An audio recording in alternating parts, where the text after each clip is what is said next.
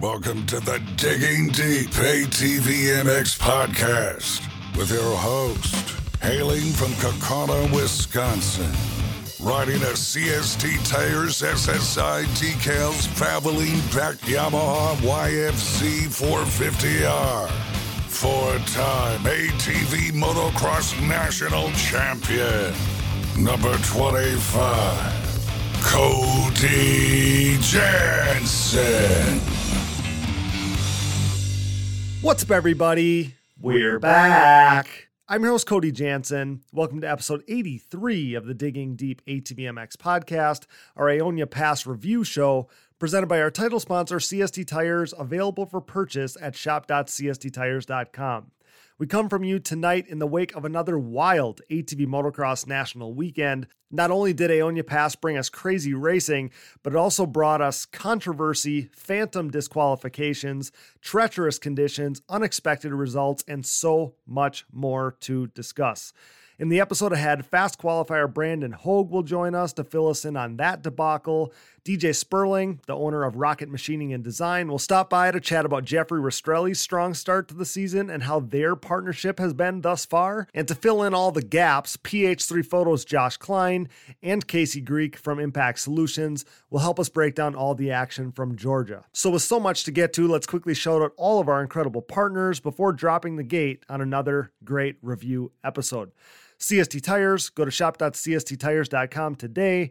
Yamaha, thanks to Blue Crew, thanks to SSI Decals, DID Racing Chain, Nemura Technologies, Bronco ATV and UTV Components, Impact Solutions, Launderville Steel Enterprises and Concrete Supply, the financial advice of the Haymauer Financial Group, Forworks Carbon, DP Brakes, Factory 43, Integrated Financial Concepts and their Safe to Race and Safe to Ride insurance programs, Binky's Forever ATC Museum, Blendzall Oil, the official oil choice of Digging Deep, Evans Waterless Power Sports Coolant, and Manscaped. Get 20% off and free shipping with code DIGGINGDEEP20 at manscaped.com. Their clippers rock, their nose hair trimmer is amazing, and the new Lawnmower 4.0 electric trimmer is next level. Outside the industry sponsors are rare in our sport, so help us keep Manscaped involved with Digging Deep and involved in ATV motocross as a whole long into the future. Manscaped's signature line is the Performance Package 4.0, which includes the new Lawnmower 4.0 electric trimmer that I rely on to keep my beard on point, the best nose hair trimmer ever created, and an array of goodies like deodorant, boxer briefs, a travel bag, and more. So check out Manscaped. I wish I would have sooner, and get 20% off with free shipping by using code DIGGINGDEEP20 at manscaped.com. Support all these great companies that support us, and for any products that fall through the cracks, click that Rocky Mountain ATVMC banner on our website to help us out. The 2022 season is here, of course, and we both know you still need parts and gear. No matter what off-road gear or parts you need, Rocky Mountain ATVMC has you covered. But before you buy, simply click that Rocky Mountain ATVMC banner on our website. By using our specific link, we get a percentage of what you buy on the back end, enabling you to help us out while purchasing the parts you need anyway. And did you know you could buy OEM parts from Rocky Mountain ATVMC as well? Yep, shipped conveniently right to your door. So click that Rocky Mountain ATVMC banner at diggingdeepatvmx.com to help us out while satisfying all your gear and parts needs. And you can do the same thing with our Amazon widget. So same concept, simply click that Amazon logo on our homepage, purchase whatever your heart desires, and that will help us out down the road. We can't thank you enough for that. We want to shout out all of our monthly donors, Justin Branham, Rob Bumsteiger, Oliver Saya, Ed Hayden, Holly Trimble, Justin Burke, and 99 Racing. And if you are interested in donating and hearing your name on the show, you can find the Patreon or Buy Me a Coffee donation links on our website. And major thanks to all of you who have donated. You guys freaking rock, especially our monthly donors. Now, it's showtime. The 30-second board is up, it's sideways, and the gate is down. Time to dig deep. Let's go. All right, guys, another wild weekend of racing is in the books. Aonia Pass gave us plenty to talk about. Looking forward to digging into all that went down in Georgia. We have a pair of guests here to help us break down all the craziness. First up is a man that I was worried I've been asking to sit in on too many of these shows with me, but he assured me that he does, in fact, enjoy it. So we enjoy and love everything that he brings to the show. Of course, from Impact Solutions, it's Casey Greek. What's up, Casey? Hey, Cody. As long as the feedback's positive, I'm here for life. And I guarantee it. So thank you for having me once again. Yeah, of course, Casey. I love, like I said, I love everything you bring to the show. You insert so much knowledge here. So appreciate you being here so much. And we have a third member of this trio for this show tonight. He's a returning guest, a man whose perspective I really enjoy. He's a prominent photographer in 2022 ATV motocross now from PH3 Photos. Say hello to Josh Klein. What's up, Josh? Welcome back to the show. Hey, it's good to be back. Yeah, I appreciate you being here. Appreciate you getting back on here with us. And like I said, you're a guy who sees things a little bit differently. I think that sometimes that comes from being a little newer to the sport than Casey and I are. So enjoy always having you on. And yeah, thanks so much for being here. So it's been a crazy season thus far in 2022 ATV motocross, but this past weekend might have been the craziest yet, not necessarily on the track, but everything surrounding the weekend in Georgia was wild. Conditions looked picture perfect on Friday. That kind of quickly changed. By Saturday morning, you guys woke up to a mess. What were you thinking when you first saw the racetrack, for the first time on Saturday morning, Casey? What were you thinking? Oh, I mean, we all knew it was going to rain. Unfortunately, they did rip the track Friday night. I knew we weren't going to race anytime soon. I should have went back to bed, but instead I went to work. Mm-hmm. For me, like, it was like, oh crap. Let's go. Let's start figuring out. Let's changing setups. Like, we're going to be in a complete very heavy slot fest today. And that's what I went after. And I just shot out of the trailer and started working and doing what I needed to do. But yeah, it was a mess. So yeah, made some work for you, Casey, and for Josh, like in your role as a photographer, man, the rain and the mud, like that's the worst possible condition for your job. Oh, absolutely. And, it's like you wake up, you hear the raindrops, and it's like, okay, how long is this going to go? Like Casey said. And so you get up, you get moving in the morning, and all of a sudden you look and you take a step and you sink 3 inches into the mud. And then all of a sudden you realize all these pictures are going to look the same. How am I going to distinguish, which rider is which when I try and tell a story with the photos when all the riders are brown? Like, brown guy.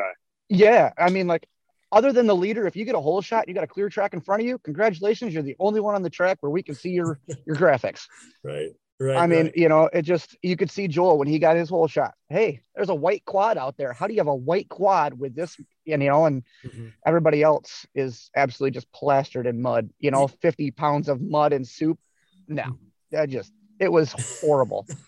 But you go out there, you do what you got to do. Casey woke up, he had to go out and, he would look like Frogger going trailer to trailer, getting his clients and customers taken care of. And, I got to go out and do the same thing. I got to find where everybody's at and, see what goggles they're running so I can, take care of pictures.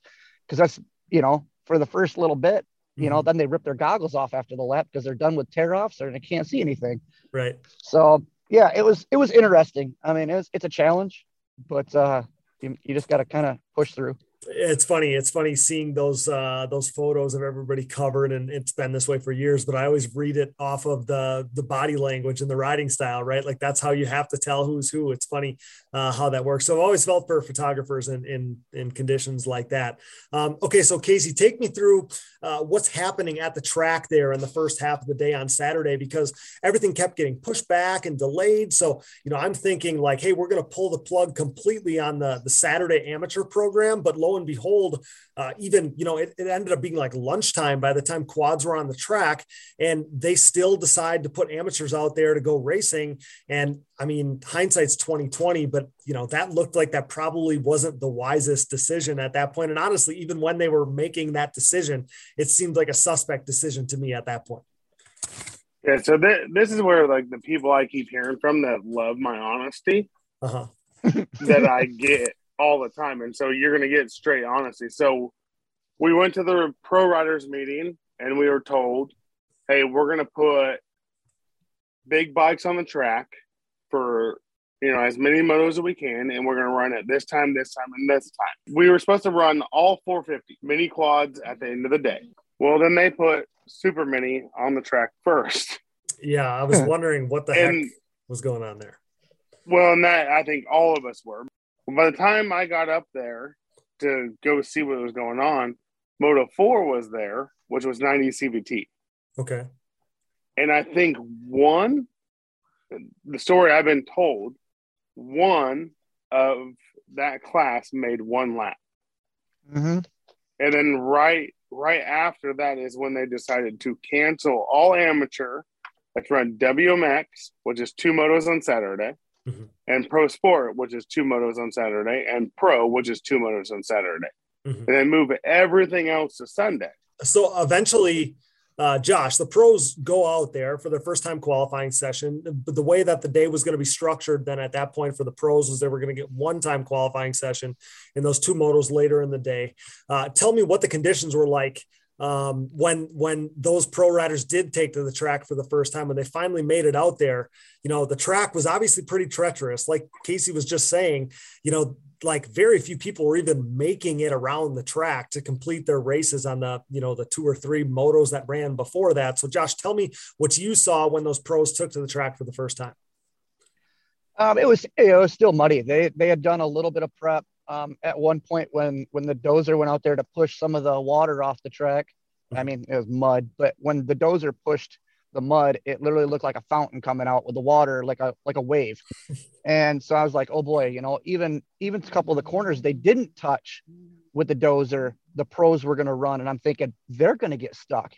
And, you know, it happened to a few of them, and them going out there, you know, granted they had a 450 class, I believe, that went out just before them.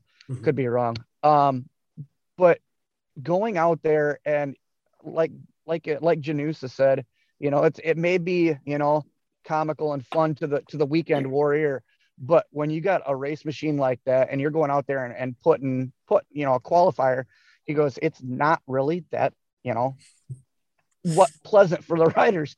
So them going out there and the conditions that they had, you know, hey, power to them, and, you know, for being smart. And if they took 3 laps and just called it good and then took their gate pick from there. But most of the track was tough for, you know, condition wise. It's muddy. The whole track's mud. Yeah, for sure. You could tell, I mean, it was bad. And I knew it was going to be bad because typically, like on a mud scenario, when the track is muddy, you'll have other quads out there to help it come around. Right. And there wasn't much, you know, riding on the track up till that point. Really just enough riding had taken place at that point to like basically cancel the amateurs, you know? Well, So there was enough of the amateurs that went out there to solidify the original plan of no amateurs, or why are we going to put, you know, the smaller quads out there to start with? And now you got 8 minis with blown up motors, and dad's frantically trying to, you know, get parts to rebuild and thinking that they're going to race another race. Well, it just basically made a point. Okay, we're done with that. My personal opinion, because I didn't sit on all the meetings, had everything waited until say noon or 1 o'clock, I think there would have been enough time for prep and, you know, again, like Casey said, put the big bikes out there. You put the minis out at the end, would have been a complete day of racing, but unfortunately that's not the way things shook out, and the rest is history. Yeah, no doubt. I think, yeah, like obviously, and again, hindsight's 2020. But yeah, obviously, like the way things went down, I think they were just the whole day, like everybody was adjusting on the fly, and that was, you know, kind of the powers that be were doing the same thing as well. So you'd think there wouldn't be too much to cover with time qualifying, especially in these types of conditions with, you know, conditions being so poor, but there somehow happened to be a debacle regarding, you know, fastest qualifier and the first gate pick that gets awarded to that fast qualifier. So we're going to get Brandon Hogan here to fill us in a little bit on what the heck happened in that qualifier and what ensued after that. So we're going to throw it to Brandon Hogan. All right, guys, this guy has been fast so far this season. He's found new life on a new team here in 2022. Brought to you by Blendzall, the oil choice of the Digging Deep ATVMX podcast. To learn more about Blendzall's rich heritage or to shop Blendzall's full line of racing lubricants, visit blendzall.com and follow them at Blendzall on Instagram. Your fast qualifier at Aonia Pass. Say hello to Mr. Brandon Hogue. What's up, mate? Welcome back to the show. What's up, mate? Thanks for having me back on. Yeah, man, always happy to have you on. So there's some confusion that we have to dig into a little bit here, but even before that, before we get to qualifying any of that. So as a rider, tell me about Saturday morning. Even like for me from afar, it always seems so hectic when, schedules are getting moved and times are getting changed and everything's getting pushed back. Like everybody, especially riders, like everybody wants to keep a schedule, right? Like I know that you're that way. And when everything gets changed, it always feels so crazy. But eventually you guys did hit the racetrack after, stalling and things getting pushed back and everything like that. And when you guys did hit the racetrack, it was pretty treacherous. So tell me about the morning and then obviously getting to the racetrack when you guys finally did hit that thing. Yeah. Like I didn't know. I knew we had a riders meeting, which they were likely going to push things back. But yeah, we kind of all got that squared away in the morning, and we found out the time. So yeah, like the later in the day, the better with the way the weather was there. So we all pushed for later in the day. And yeah, once the rain stopped, the track slowly dried, but there weren't many quads on the track. So we just knew that it was going to be a full blown mudder. Like I knew it would be big tires the whole day. So, but yeah, it was just at that point, like prepping goggles and the big tires and the mud prep and stuff. But yeah, we all knew it was going to be a mudder for sure. Yeah, obviously, especially, and like you said, I mean, the program, they were trying to have it go on like normal. They were trying to have some of the amateur racing, and after a couple races, it just wasn't going to happen. That wasn't going to happen. Maybe that should have been the decision made from the very beginning. But yeah, for you guys, you're sitting on the line. You're going to hit this racetrack. It's like obviously super muddy. There's people getting pulled off left and right. Most people aren't surviving this thing. And then for you, like there's obviously some calculating going on because you need to go out there and log a quick lap time. But at the same time, like you don't want to put your machine through too much to risk, doing some damage to that thing going into the motos ahead. So tell me about like that calculating a little bit, because you only completed a few laps, but on the third lap, you put together a flawless one. That's the word you used to me. You put together a flawless lap. So tell me about, the thought going into that, how tough it was knowing like, hey, I can't tax this machine too much right now. And then, putting together that perfect lap. Tell me about that. Yeah, I was asking a bunch of people on the gate, like, hey, what are you going to do? Like, are you going to go one lap or what? Right. Then I kind of actually I let people go. And then I just watch what Joel and Chad do. Like they've been in the game and they just know what to do. So yeah, I went out before them. Like I came out behind Stanfield and I was blown away how muddy it actually was. But yeah, we all just, like I did my green flag lap or whatever you want to call it. And I think at that point, like Chad hadn't even moved yet, or Joel or one of them hadn't even moved yet on the starting gate. And I'm like, okay, so they're going to wait a little while to see if the line can get blown in. And that's like what my plan was too. So I went to the mechanics area. Like I sat there for most of it or a good amount of it, like watching, over the riders and seeing how muddy they were and everything. But yeah, I really didn't know how to do it. So I was just trying to ask everyone like, hey, dude, do you mind? Are you going to do one lap or what? So yeah, that's what I did. And then I went back out on the track on like towards the end of the qualifier. I think there's only like one lap left or something. So yeah, that's what I did just to try to have at least one line in the track. Yeah. So, and the reason like why I'm asking this, and it almost seems weird to ask it because we've all been in plenty of mud race situations or whatever, but it felt like it was so muddy. It wasn't like a normal mud situation. Like it felt like you said, you couldn't believe how muddy it was. Like, I feel like this is worse than, the majority of the mud situations that we've been in. When you got, at least, especially when you guys went out there for that qualifier, like it feels like there was landmines out there. Like you guys had to be careful of where where you did and didn't go, because you might end up stuck right in the middle of the racetrack. Yeah. Like there were sections that were worse than others. Like some of the track was pretty good. And then all of a sudden you would come across a turn and like almost come to second gear, like rolling speed because it was so soft. So yeah, I was blown away at that really, really soft stuff. Like I watched Stanfield almost get stuck on the right before the finish line. He like gave me the thumbs up and like he was almost stuck just trying to get through it. And I'm like, oh man. Oh my gosh, that's when you know it's bad. So tell me about this perfect lap. So you put together this flawless lap, and you were telling me before we hit record on this thing that you could just feel how good this lap was. So tell me about that. Yeah, right as I was pulling back on the track, Chad was in front of me, and I watched him go through the back section, which was like doubles and then a double and then like a single. But it was the fastest part of the track we could do. Mm-hmm. So I knew I had to nail that, right? Because every other place was pretty slow anyway. Mm-hmm. So that's what I did. And even right when I went across the finish line, like every section before that was, I came in hot. I mean, pretty hot in everything you could. And then I hit that back section and I nailed it. So I wasn't even able to do that much like in the race. So I just nailed it perfect. You know what I mean? And then after that, one of the ruts, I nailed it. I didn't blow, like I didn't come in too hot or anything. Mm-hmm. I didn't blow any turns. I did all the smart lines, and like the finish line, right, was the muddiest part right before the finish. And I like came in with a ton of speed and was like drifting sideways and got to the driest part there was and like went over the roller. And I knew the whole lap was like, it had to be up there for sure. Yeah. So right when I crossed, like I pulled off and I was expecting a good position. I didn't even know what position I got, but I knew there was no way like multiple guys were doing that. Mm-hmm. So yeah, there is that gut feeling that you get obviously when you cut a good lap like that. So you pull off the track, didn't matter what place you're in, you knew it was good. So you're happy with that. So then tell me like what happens after that, because you know, I posted about you being fast qualifier and all these things. And then like, I hear rumblings later on that there was something in question. So just tell me like, what the hell happened after that? That's all I want to know. Yeah. Well, it started with when I was in the mechanics area. Kevin Bailey had said that there was an issue with my transponder.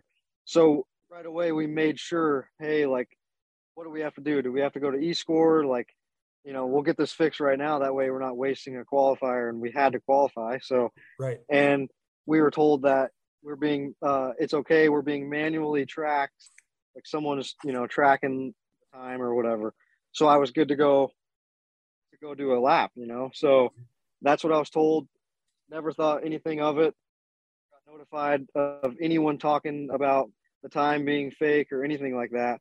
Okay. All I kept hearing over the intercom even was like Hogue was fastest, and that like it was all good vibes. Like that's what our plan was. We needed a good gate pick, and then I went up to the staging. We have to be up 20 minutes before, and that's when I was notified that I go from first to dead last, which, like I said, I had no way to fight that. I was never aware that I was under protest or anything. So there was no proof. Like people had said that I'd cut the track and whatnot.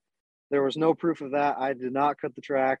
Like I even sent you in a private message. I have a GPS like of the entire lap. So yeah, like all the cutting the track is all not true, you know? So yeah, it just sucks. I couldn't fight that. I feel like in that type of situation with the mud, you really need a good gate pick. And I feel like I deserve to fight that for sure.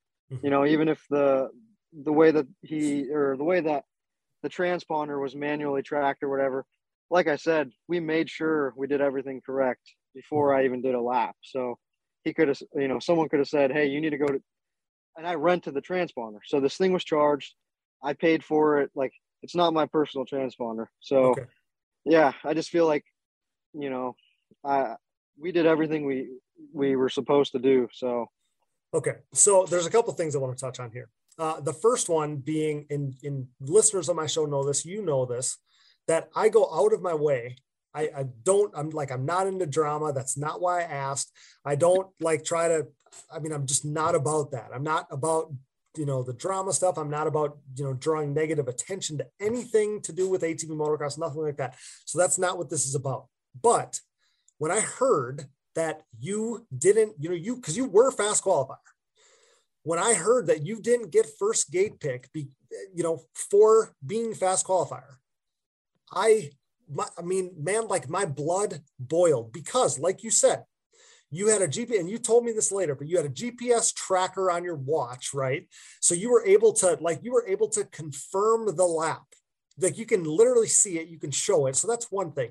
The other thing the people that think like if there's legitimately people out there that think that you cut the track, Brandon, let's just go over this. You could not cut the track at this racetrack, because if you would have cut the track, you would have buried your quad and got stuck, because we saw people go off the racetrack on accident and get stuck because they got off the racetrack. So no, you did not cut the track. You had proof that this lap was legit.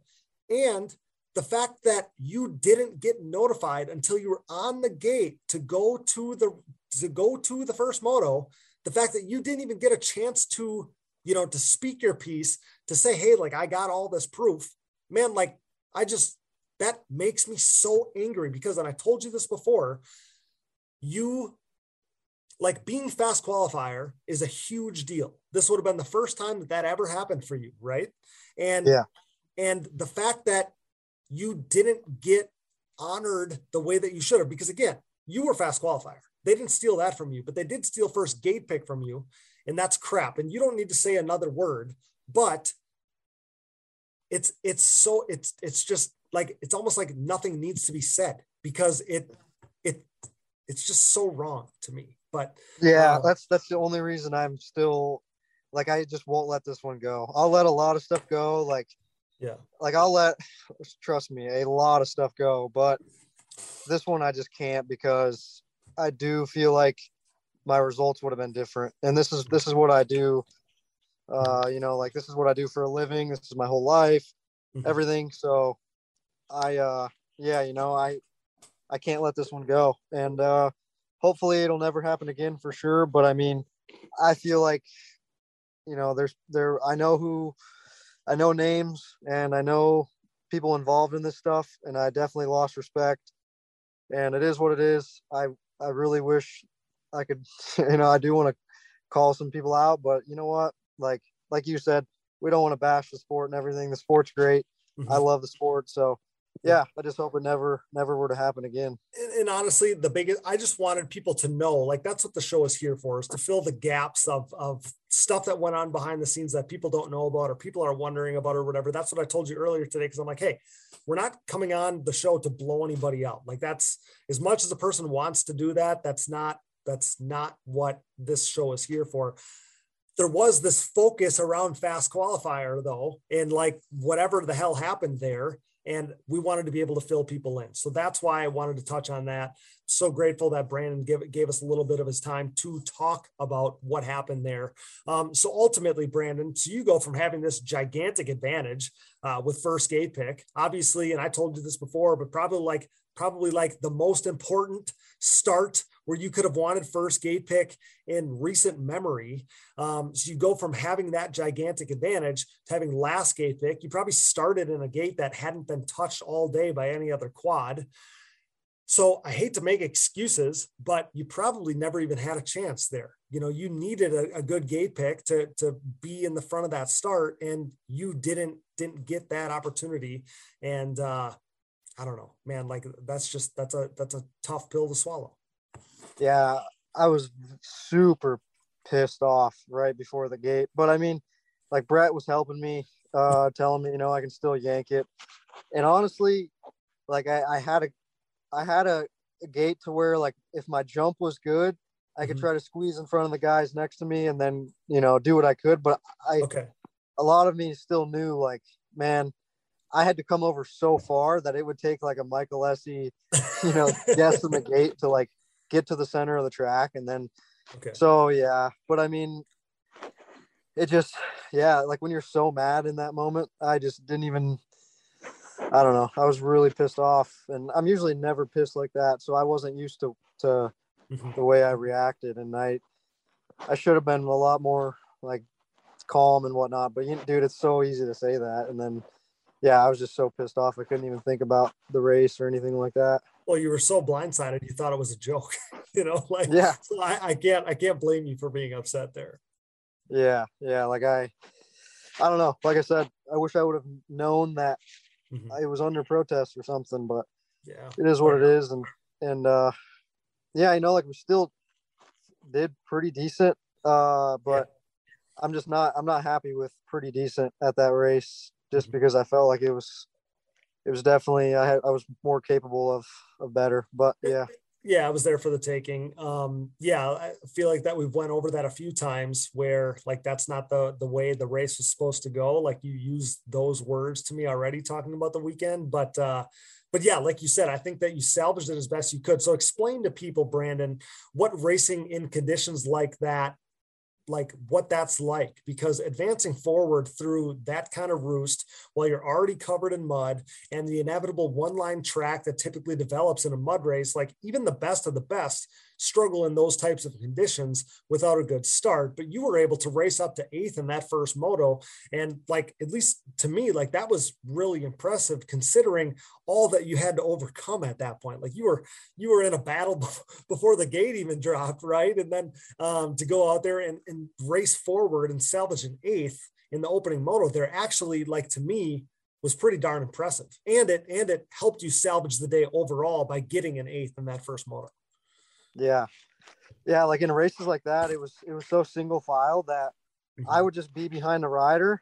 And if there were no places noticeable that I could try to make a pass or put a wheel in, I literally just made the decision to have to wait. Like I'll have to wait and this guy's going to have to make a mistake, which actually that happened a lot. Like, you know, a rider wrecked right in front of me. A lot of people blew berms and stuff.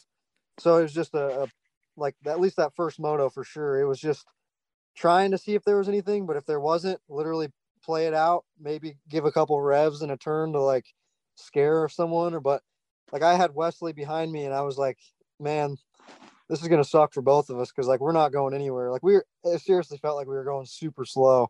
The second moto was a little bit better because there were like 3 to 4 parts of the track where there was 2 lines.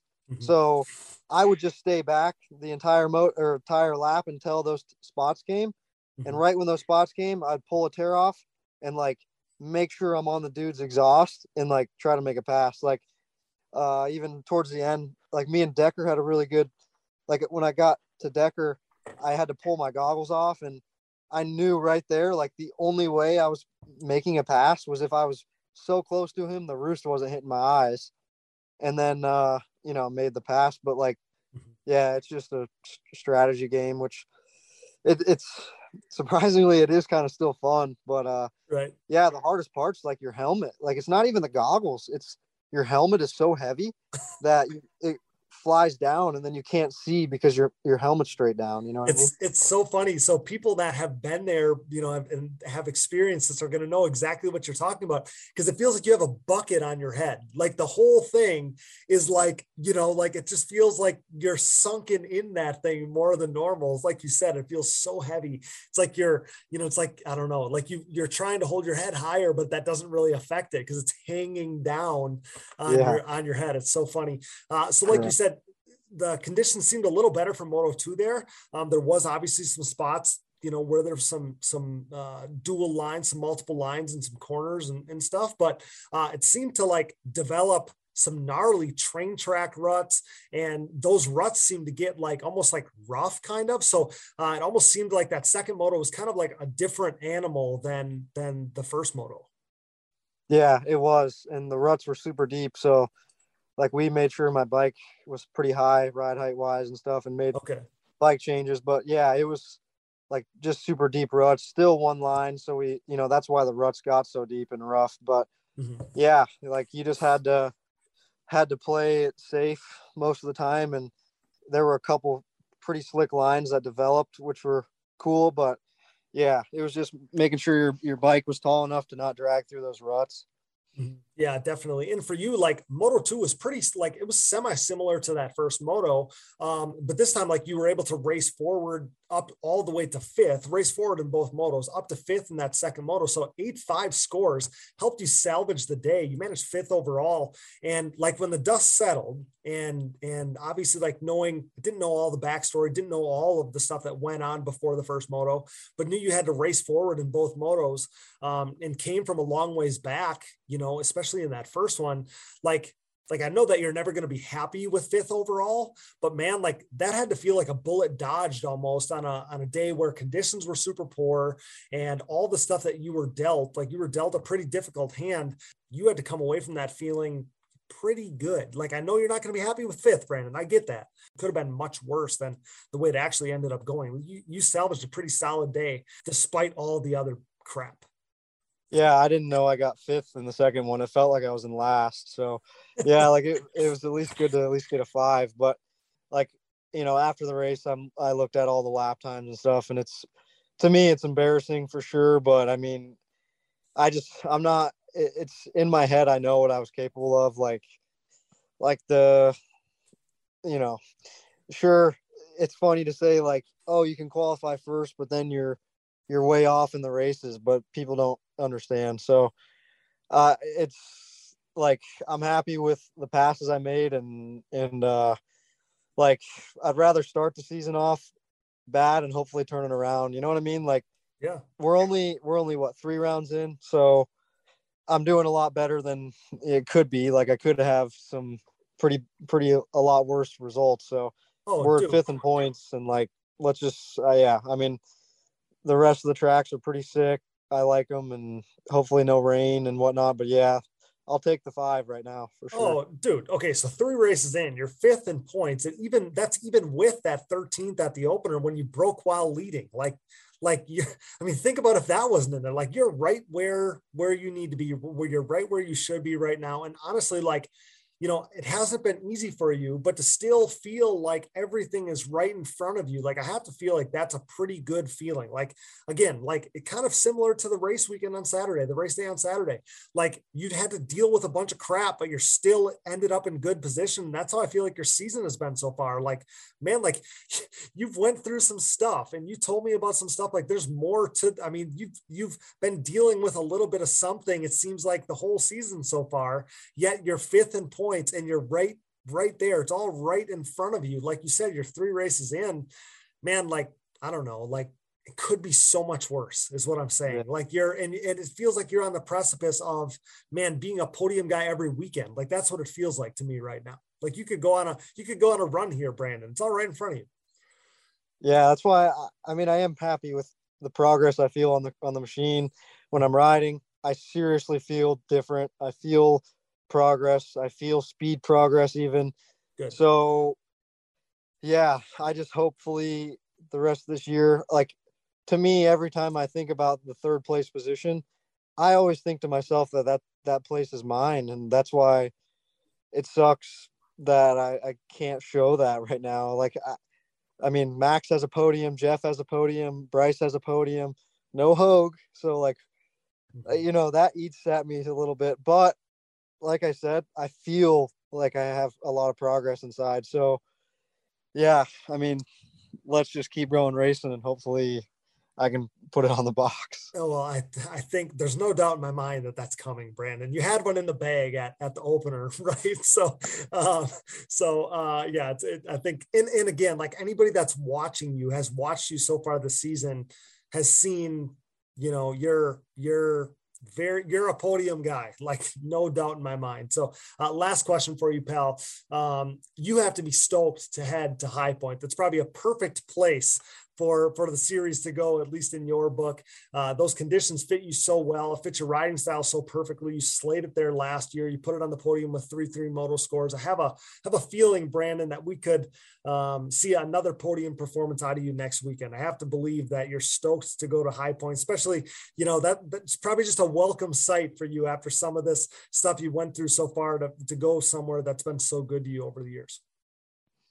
Yeah, I mean, that place has been good to me for sure. So hopefully it's good to me again, but I'm excited. I mean, I feel like this bike that I'm on right now is going to do well there. Like, my engine package with Johnny is insane, and all the suspension stuff, like, should be good, man. I mean, even, yeah, it's just, that stuff feels like home to me, but I really don't want to get my hopes up. And then, like, you know, I'd rather, I've said this multiple times, I'd rather just let the riding talk. But we had an interview last year right before High Point, I remember, and it turned out good. So maybe this is a good thing to do right before High Point again. Right. Yeah. You probably said the exact same thing to me, Brandon. You know, I don't want to get ahead of myself. You know, I don't want to, I don't want to jinx it or whatever. I'm just going to go out there and do my laps, and turned into a podium. So hopefully that happens again. Yeah, that's what I'm saying, man. Hopefully, I know I said that last year, so I'm just going to say it again. Yeah, there you go. And this Music Racing team has been awesome to you so far, huh? It's been a perfect marriage. Oh, yeah. Like each race, I'm liking it more and more. Like, I hope these guys have me forever. Like, these guys are awesome. I mean, like, I just wish, man, I wish people could experience it. I've said that too, but like, CD will come off the track and like, he's so happy, and we're talking about lap times and heart, his heart rates and like everything I'm into, they're into. And like, yeah, man, our whole with the, like the vibe, man, it's just a good vibe. Like, it's so happy and never talks about anything negative or money or anything. It's exactly how racing should be and how it's felt when I was younger. Like, it's really fun right now, for sure. I think I said that to you, right? Like, it's got that amateur vibe. It's got like that, up and coming vibe with those guys. And I can't imagine, like, I just have to imagine that that's just such an awesome environment to race out of, like, I don't know, like, it's just like you said, it's how it used to be. Or it's how it should be. It's how it's supposed to be. Like, I don't think there's any better way to say it. Yeah. And like, it's so cool.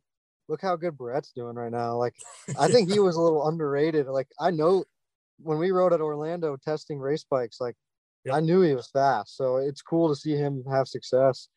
And like, just, I mean, he's a funny guy. Like, I really like Brett, man. Like, just some of our conversations and stuff. But yeah, he's a hard worker. I'm super pumped he's having some success right now. Like, it's just, yeah, man, it's really, really cool.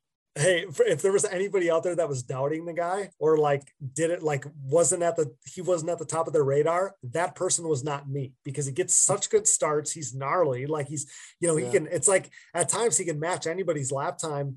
There was no doubt in my mind that he was going to be really solid. So awesome to see how good you guys, everybody in your crew there has done so far. But Pell, I can't thank you enough for doing this. I appreciate you giving us a glimpse into your race day there, the qualifying situation, the way you salvaged your day. Your year so far has been awesome. So as always, I just appreciate every time that you give us some of your time here on the podcast. I appreciate it so much, Pell. Yeah, thank you, Cody. I appreciate it, man. Thanks again, mate. Good luck in PA. Put that thing on the box. I'll try, man. Thank you. Awesome. That's Brandon Hogue right here on the Digging Deep ATVMX podcast, brought to you by Blendzall. See you, Pell. Yeah. We'll get right back to the show, but now a word from our sponsors. And thank you for listening to these ads. Without these great companies, none of this would be possible. Show your support for the people who support us. We used to speak of a CST takeover, but now 2022 is the year of CST supremacy. CST's Pulse MXR tires are the choice of Joel Hetrick, Jeffrey Rastrelli, and Nick Janusa, meaning CST tire riders are in contention for pro class wins and a possible podium sweep every time they hit the racetrack. CST tires are also the official tire choice of the Digging Deep ATVMX podcast, but you already knew that. I, your host Cody Jansen, helped pioneer the CST takeover with Pulse MXR fronts and white label soft compound rears on my way to back-to-back national championships and a pro sport podium to cap off the 2021 season. The Pulse MXR tire, available in soft and standard compounds, offer the highest level of traction, most predictable cornering, and superior wear characteristics when compared to the competition. Did I mention they offer contingency payouts as well? Visit shop.CST Tires to join the CST takeover today or prepare to be beat by someone who did. Joel Hetrick, Jeffrey Rastrelli, Nick Janusa, myself, and so many more believe and trust in CST Tires. Do you? You already know we're Team Blue Crew now more than ever here at the Digging Deep ATVMX podcast. And whether it's 8-time and reigning ATVMX Pro Class National Champion Chad Wienen, who with his next championship will become the winningest champion in ATV motocross history, or 7-time and current XC1 Pro ATV GNCC National Champion Walker Fowler, who is now tied for second all-time in titles won, it's clear the podium-proven Yamaha YFZ 450R is the winning choice of sport ATVs. This continued and unprecedented success for the Yamaha YFZ 450R, its unrivaled quality and performance, and the undisputable fact that Yamaha is the leading OEM supporter of ATV racing has resulted in an ever-growing Yamaha takeover within the sport quad market. Best yet, Yamaha's Blue Crew Racer Support Program is back and stronger than ever here in 2022, meaning Yamaha riders will once again cash in on payouts and prize opportunities, including a chance to win a brand new YFZ 450R. For more info, head over to YamahaBlueCrew.com. Follow them at Yamaha Outdoors on social media and check out Yamaha's full proven off-road lineup at YamahaOutdoors.com today. SSI Decals is a name synonymous with ATV racing, synonymous with big-time success, and absolutely synonymous with the best-looking decals around. An offshoot of their parent company that was established in 1947, SSI first took shape from owner Ian Harris's passion for ATVs. With what started as just making numbers and decals for riders like Chad Wienen, the company quickly took off, and today you couldn't imagine ATV motocross without SSI decals. The graphics maker and designer now supports all the top teams in ATV motocross, as well as teams and riders racing GNCC, Work Series, Pro Motocross and Supercross, Canadian Pro Motocross, short course off-road trucks, UTVs, snowcross, and, oh yeah, 6-time world champion top fuel drag racer Clay Millican. No project is too big or too small for SSI Decals, making your identity stick with championship level graphics. Head over to SSIDecals.com today and then maybe call the doctor because things are about to get sick. The Digging Deep ATV MX podcast is brought to you in part by DID and their wide range of championship winning chains. From the street to the track and everywhere in between, DID chains are designed to give you the optimal riding experience with great performance and increased chain life. Consistent to the core, pick up your box of reliability today. DID, what drives you? We are proud to be partnered with Namura Technologies. Since 2001, Namura has led the charge in the ATV and side-by-side market, covering more applications than anyone else in the industry. Namura's advanced piston technology uses a NASA-exclusive aluminum alloy that helps to reduce expansion rates, allows for tighter tolerances, and leads to higher overall engine performance for your machine. For more information about Namura's wide offerings of pistons, rings, gaskets, industry-leading top-end repair kits, and recently added connecting rods, visit your local dealer or online at www.namura.com. Namura Technologies, your one-stop shop engine component supplier. We are pleased to be partnered with Bronco ATV and UTV Components. Bronco has been an industry leader in replacement hard parts and accessories for all makes and models for over 15 years. With a catalog that includes a full line of electrical components, engine internals and cylinders, shock and suspension parts, winches, clutch kits, valves, carb kits, bearing kits, and drive chain parts, Bronco is your hard parts source for whatever you need, for whatever you ride. Available exclusively through distributors around the world, visit your local dealer or online at broncoatv.com. Forworks Carbon's innovative lightweight products include top-notch seat covers, carbon fiber and plastic hoods, gas tank covers, exhaust shields, shock guards, and much more. Whether you have an ATV, UTV, or snowmobile, Forworks has the goodies that will improve your ride and make you salivate. We trust Forworks for increased function and a sexier look, and you should too. Forworks Carbon, always working hard to bring high quality and innovative parts to the market. Check them out today at fwcarbon.com. All right, guys, we're back here with Casey Greek and Josh Klein on the Digging Deep ATV MX podcast. We heard from Brandon Hogue there. I don't want to get in any deeper. I know you don't want to get into this any deeper. What I will say is I feel for Brandon because, you know, as a competitor, like I can put myself in that situation and, you know, the fact that he wasn't told ahead of time, like I can see how he'd be fired up. And the fact that he wasn't told ahead of time, he is able to confirm that lap time with his watch. So just the fact that like he didn't get to speak his piece before getting to the line, the referees saying, hey, like you're going to have 16th or 17th gate pick, and him thinking that they're joking with him. The fact that it went down that way is probably what hurts me for Brandon. And like you said, I mean, he was like, in my mind, he was fast qualifier, no doubt in my mind. I don't like the way that it was handled necessarily. And I can see why, from his perspective, it's like, hey, I was wronged here. So at least wanted to touch on it. I wanted to talk to Brandon, and I think I'll leave it at that. After all that, I kind of need a palate cleanser after all that. So Casey, what do you have planned for this week's Impact Solutions Impact Moment, where we highlight something good and positive happening in ATV motocross?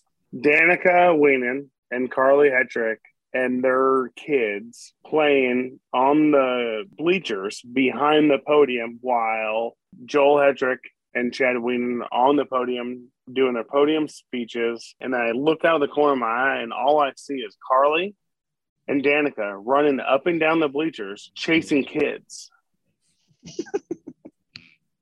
And to me, that was like the most impactful moment of my career in this sport. That's the coolest thing I've ever seen in my life. Mm-hmm. Yeah, the two greatest ATV racers Mm-hmm. in the world as of right now. Mm-hmm.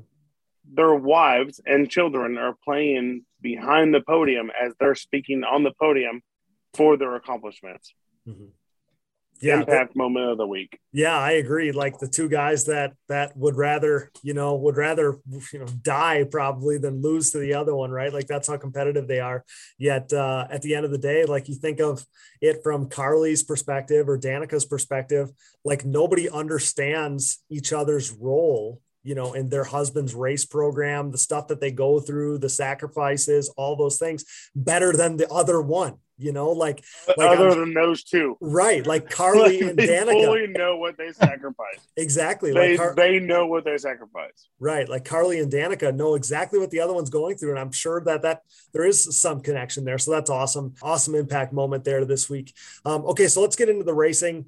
So the first moto comes and, the thing about mud races and conditions when they're this poor after the start, like we have a pretty good idea on how the race is going to go from that moment forward. It's kind of a thing, like figure out the start, get a good start, be up front. And then man, like after that, it's probably pretty predictable. But Josh, tell me what you saw. So guys were barely making it around the second corner there. They were hardly making it like up over that little hill and joining the actual race circuit. It was so deep. It was so muddy. Those had to be some of the worst conditions I've seen for racing in a long, long time. Yeah. The whole shot line, we know that Aonia's got one of the longest hole shots around. So you get to the whole shot line. I think the whole shot really extended all the way around the first corner to the big triple that, only one person, I believe, recall hit it this weekend. Dane Molander hit it during practice on Friday, but nobody else was jumping it. You get down, I'm going to call it the Soup Bowl because that's where everything, ended up. And you can see in the picture of Zach Decker, he ended up to his knees in this mud. I think to me, that was where the whole shot was at. And if you got in through that corner, up over that hill to the tunnel, that was your make or break. If you didn't make it clean and quick around that corner, you were going to get hung up. And from there, that's where the train began. And I say train because, one bike after another, it's a mud fest. You're getting one rider following the other as a train because there's not many rooms to pass. And Joel goes out, gets what he needs to. And Chad said the same thing in the interview. Hole shots were key. The long run, you get a good hole shot, you set yourself up and you go from there. There was some good racing. Even though a few of them got spaced out, they still battled and people poked wheels in here and there. But it just kind of the way it is with a mud race and that track being the one lane that it ended up being. Yeah, exactly. Like that's how it goes in mud races. It's survival, right? And Joel Hetrick ripped that whole shot and you kind of knew how it was going to go. He was followed by Jeffrey Rastrelli and Chad Wienen. And that's exactly how they would finish. Joel had a 10-second lead after just 3 laps. Tell me what you saw from the front of the pack there in the opening moto, Casey. How do you think those guys managed the conditions? Looks like the biggest hurdle might've been the lappers. Lappers might've been an issue in that first moto as it was so one-lined. Say top 4 or 5 is a really stagnant first moto. Joel was obviously Joel, and he just sprinted for 21 minutes or whatever the moto was. Jeffrey came out pissed off about Texas and felt like he deserved to be a top guy again, and that's what Jeffrey did. Chad was not himself the first moto. But I watched Bryce just suck right up on the back of Chad. He knew he couldn't make a pass. That's probably the most mature thing I've ever seen Bryce Ford do in my life. That's something that we've been touching on all year with Bryce so far and early in the 2022 season is how mature he's been riding. But yeah, like finishing up that thought on Chad, you have to believe that he was just trying to play it safe, right? Because yes, you didn't want to get off the line a little bit, off that one main line a little bit and get stuck and then, go all the way back to the back. So he was playing his cards so that he was smart. He was going to get through that moto. And if 3 was what it was going to be in that first moto, that was what it's going to be. And that's how we saw it play out for Chad Wienen. So Bryce Ford, like you said, he rode smart. He was 4th throughout the entirety of this one. He did close up on Chad, but also there just wasn't really going to be moves to be made there. It was that's why it was pretty predictable from the beginning.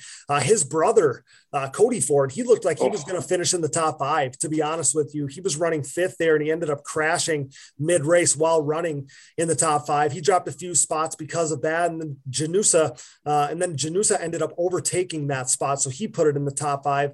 Does anyone else stand out to you from your memory, Josh, there in the first moto? Does anybody else stand out to you with having a good performance there in the first moto other than those top 5? Like, you're saying with Bryce, that was probably, his one of his more, I guess, mature, mature, but, educated, knowing the conditions and even being, a sophomore in the sport to the pro side, that was probably his smartest move I've seen him make, and wait until second moto to see where he's at. He knew he was good, and not having the lines to get around Chad and put a wheel in or make something happen, to take what he had. And yeah, Cody looked really good. It's unfortunate. I wanted to see him. He was very positive in the morning. He was amped up. He said, let's go for a mud race at 10 a.m. In the meeting, he goes, who else is with me? And everybody kind of looked at him like he was nuts. I mean, it's like, hey, let's go out, and, he's having fun and he's staying positive, given the situation. Yeah. The other guy I wanted to touch on was Michael Allred. He finished 6th in that first moto. He was super impressive. He, proved himself to be a mud specialist, much like Cody Ford, who, like we said, was looking like he was going to finish in the top 5. He ended up 7th. So both of those guys were impressive. And then welcome back Wesley Wolf. That was a pleasant surprise on Friday. Casey hinted at that in the preseason, kind of knew that this might be coming. And I said this on social media, like the racing is better, like the class is better with him in it. So I'm just glad that he's back at the races, especially like the recovery, all those things. I said this to you, Casey, on the show in the preseason when we were talking about this subject. I was just worried, like in a doom and gloom scenario, that we had seen the last of Wesley Wolf in the AMA ATV Pro class. So I'm just glad to see him back at the races. I think that's awesome. The class is better with him in there. He's a guy that can dice it up at all times. He can run at the front of the pack, especially when he gets his footing underneath them. So, so stoked that he was there. Welcome back, Wesley Wolf. Okay, so let's move on to Moto 2 then. We kind of touched on everybody there at the front of Moto 1. So let's move on to Moto 2 then. And we saw Chad Wienen, the 8-time reigning and defending back-to-back champ, finally get the start that he needed. He stops the bleeding. He leads this one wire to wire. He grabs his first moto win of the season. And I believe that had to feel good for him, Josh. That had to feel good for him to stop the bleeding with the points situation, and just probably felt good to win a moto. Like we've never seen him, not in the last decade, not get a moto win through the first, 6 motos of the year, or whatever it is at this point. So I have to believe that he was happy to go out there, grab that moto win, and kind of right the ship, kind of set a precedence going forward for the rounds ahead, Josh. Yeah, absolutely. And, it could have been totally different too. On the whole shot, Jeffrey Rastrelli had half a bike on Chad coming around the whole shot. He did. And it was just enough that he got loose. Joel had to check up a little bit, got it straightened back out. But, going down that corner, it could have been totally different too. But, he stayed his high line and rolled out, got his whole shot and got the moto win. Mm-hmm. So, that's, a big thing to, as you said, stop the bleeding, but a boost to him to be able to go out there and get that moto win and, put himself back on the podium, as we're used to seeing. But it was a good race. The guys definitely went out there a little more drive out of a lot of them because the conditions had improved. Yep. At this point, you had WMX went out there, Pro Sport went out there and did their thing. So you had some lines now in the track. There's no rain at this point. It had been completely done. So, to see more of a racy Moto 2 was nice. But again, wire to wire, Chad takes it and goes. Yeah. Joel does his thing and Jeffrey, rounds out the podium for third. It was good. I mean, you can't say it wouldn't be different had they had the full track like Aonia normally is.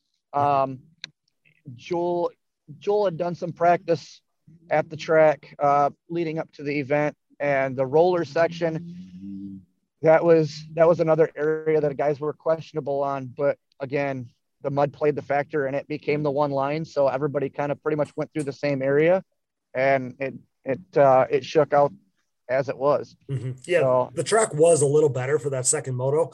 We talked about that with Brandon Hogue a little bit. The track was better. It was different though. Like there was multiple places where there was multiple lines at the same time. Yep. Like those train track ruts and stuff were getting rough, and it was getting like there was different hurdles than what we saw in that first moto. And touching on Chad Wienen there, then like to tie that whole thing up. I posted about this last night on the Digging Deep social media accounts, but it was his 125th overall podium for Chad Wienen's professional career there. And man, like that's just a number that is nearly impossible to wrap your head around. 125 weekends where Chad Wienen stood on the podium in the pro class. That's amazing. And from one legend to the other, who is the other legend who is currently still actively racing, Joel Hetrick made it interesting there in Moto2. As much as we talk about Chad Wienen getting that win, Joel Hetrick made it interesting. In those conditions, that's a really impressive feat. But ultimately, he goes 1-2 for the overall victory and extends his points lead to 21 over Chad Wienen. Everyone in the Hetrick camp has to be absolutely stoked with the nearly perfect start to the season for Joel Hetrick. Like, even though he finished second there, and I was, I watched Gloop's videos and the Rip It Up Film stuff, and you can tell like he knew that was good there in the second moto. Like he came away from that moto feeling like it was almost a win for him. I mean, he, as much as Chad needed that moto win, Joel obviously came away from it feeling good because he almost made a statement, even though he finished second. And then the other thing that stands out to me about like motos like this is always so interesting to me, that even in the mud, even in these treacherous conditions, different situations that you see in mud races, there are obviously guys that, are a little bit better in the mud. I always felt like I was one of those guys. I was pretty good in mud conditions, but I think, to me at least, it just shows how good those top two or top three or whatever, but mostly the top two are, because those are all timers that we're talking about when we're talking about Joel Hetrick and Chad Wienen. For those guys to always be at the front, still at the tip of the spear, even when conditions are like that, to me, it just proves that that's why they're the best of the best. That's why they're two of the best to ever do it, the best to ever, strap on their boots, put a helmet on. Like, doesn't matter the conditions, they go out there and do it time in and time out. That's one of my biggest takeaways from this weekend in mud races in general. It's always so impressive to me. So a hot start for Joel Hetrick, obviously. There. And speaking of hot starts, Jeffrey Rastrelli got another great start. He rode smart for fourth in that second moto to clinch second podium finish of the season so far with third overall. Let's get his mechanic and right-hand man in here to chat about another stellar day for Jeffrey. All right, guys, I'm stoked to talk with this next guest once again. His name has come up on a lot of recent shows, whether it be with Dana Creech, Factory Sam Rowe, or his old pal turned rider, Jeffrey Rastrelli. Brought to you by Manscaped and their Weed Whacker electric nose hair trimmer. Man, do I love that thing. Get 20% off plus free shipping by using code DIGGINGDEEP20 at manscaped.com. He's a friend of mine and friend of the show from Rocket Machining and Design. It's Mr. DJ Sperling. What's up, Deej? Welcome back to Digging Deep. How's it going, Cody? Good to be back on. I was excited when you shot me a text and wanted to talk about everything. After hearing some of the most recent episodes, I was excited to talk a little bit more myself and get back on and talk to you again. Yeah, man, looking forward to it. I've been wanting to do this for a while now after all the things that we saw transpire over the last handful of months. We were kind of just chatting about that before we hit record here. But man, I feel like so much has changed since the last time, since the last time I talked to you, but for sure since the last time we had you on. I have to believe things are a lot busier nowadays for you. Oh, absolutely. Absolutely. Between obviously the business and everything that we got going on with Jeffrey and Rastrelli Racing and it did go really fast. Like we'll lay out the entire timeline, but man, like it has picked up really fast. So the fact that we haven't talked necessarily that long ago, the amount of change and things both in my life and everything else is it's went really fast. Yeah, for sure. So that's obviously one of the biggest key things I want to touch on here, because we know that you guys at Rocket Machining and Design teamed up with Jeffrey Rastrelli to basically like create a team of your guys' own this season. We went through some of that when Jeffrey made his announcement right here on the show, but I was curious, and that's why I wanted to get you on, because I was curious to hear from your perspective how it all came together. Like, how did you two first get in contact about a potential partnership between you guys? Yeah, absolutely. So Jeffrey actually gave me a call one day and just said, "Hey, look, I'm starting my own program this year. I haven't completely confirmed everything with Phoenix yet, but I'm pretty sure that I'm going to be on my own program.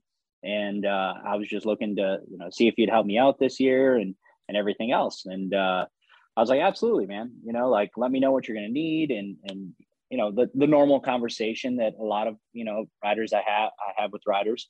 And that was kind of it. And we hung up the phone. Well, like a day went by, and we were sitting at lunch with everyone in the lunchroom. And I was like, man, like, wouldn't it be cool to be like the title sponsor of like a pro rider? I mean, like, I wonder like if Jeffrey would like consider that. I'm like, I wonder what it would take. And everyone kind of was like, yeah, that'd be pretty cool. And we just kind of started thinking about it. Well, I texted Jeffrey and I was like, "Hey, just throwing it out there. Like, don't even, take this seriously, I guess. I'm more or less just kind of like, trying to see, like, what would it take, And so we talked back and forth for a while, and him and Nikki came up with a plan for everything. And at the time, it was still a little bit like, there was a period about 6 months ago that Rocket, like, people don't necessarily know that like the ATV stuff side of Rocket isn't our primary business. Mm-hmm. Like, it's very small portion of it. And so it wasn't necessarily a great time for Rocket. So when we started putting all of this stuff together with Jeffrey, and we finally came up with a proposal that I think both sides of us were okay with, it was still like a really large commitment for us and our team, both, time and financially. I mean, we couldn't necessarily balance it. And finally, like, my dad and I had a conversation about it. We were like, let's do it. I mean, we're probably never going to have this chance again. Like, we'll figure it out. And, and I'm not saying that things have gotten substantially better, but things are definitely moving in a much more positive direction at Rocket. And it's been good. So good. Finally, we committed to Jeffrey, and we started talking a little bit about like how this is all going to like look and work, like whether or not I'm just, supplying in parts. Initially, my biggest thing was I wanted to select the colors of the bike. Yep. That's really it initially. And then we kept talking more, and I was like, well, what do you think about me like building the bike?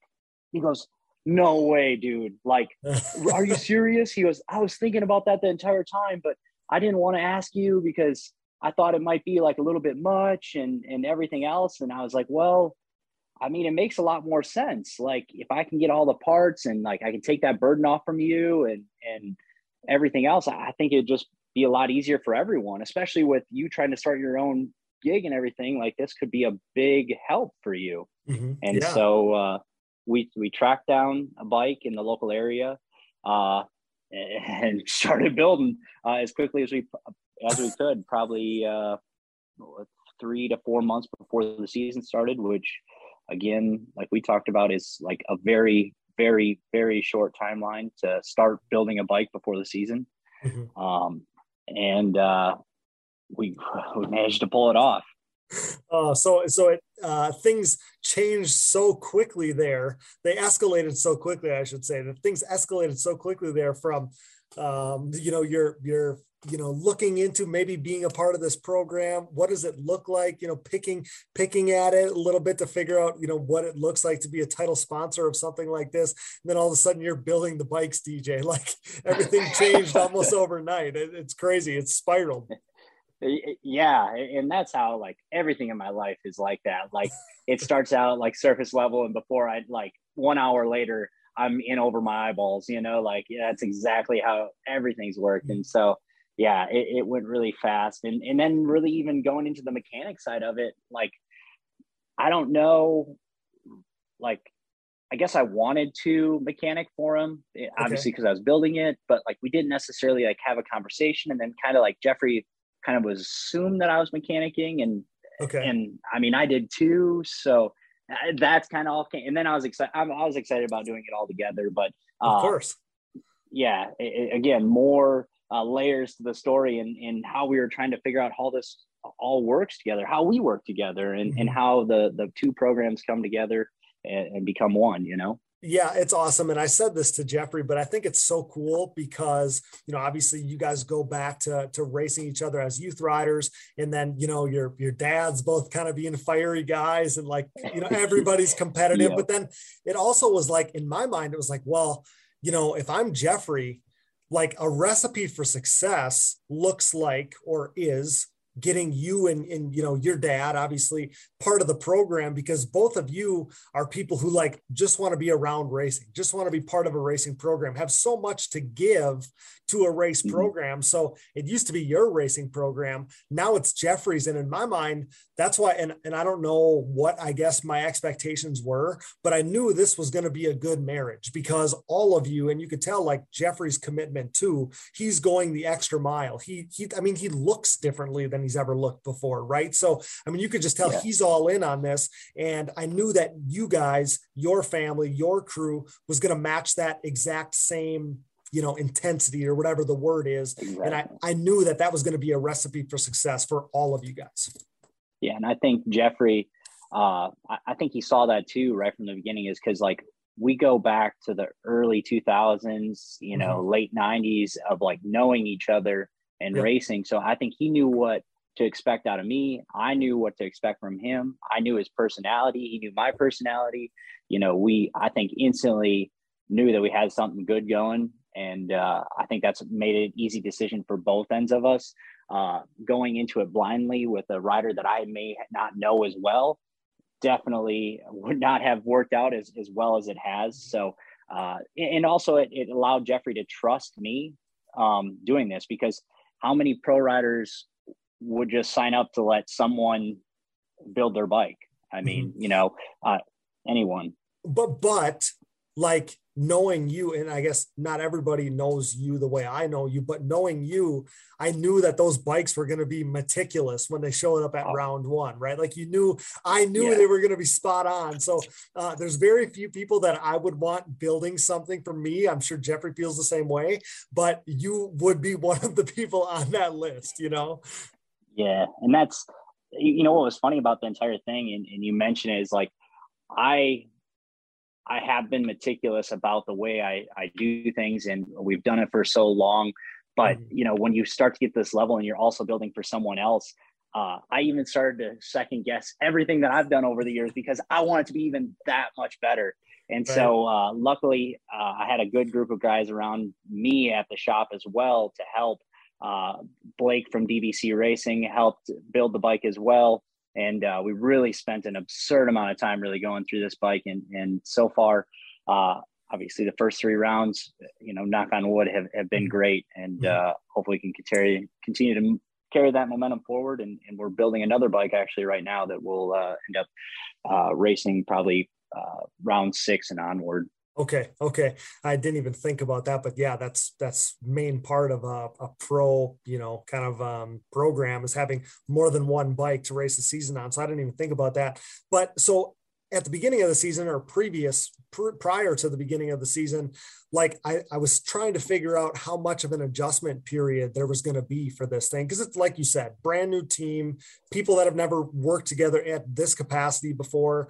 Like I figured there was going to be a feeling out for period for Jeffrey, for you guys, for everybody, for figuring out the bike. I mean, it's a different combination than Jeffrey's ran and all these things. And like, we really haven't seen any of that. And you kind of touched on, like, the bikes were getting finished up, like on their way to the track at Daytona at the opener, right? Like things came together late, and man, like he just you guys hit the ground running. It's been as good of a start as anybody could have expected, I think.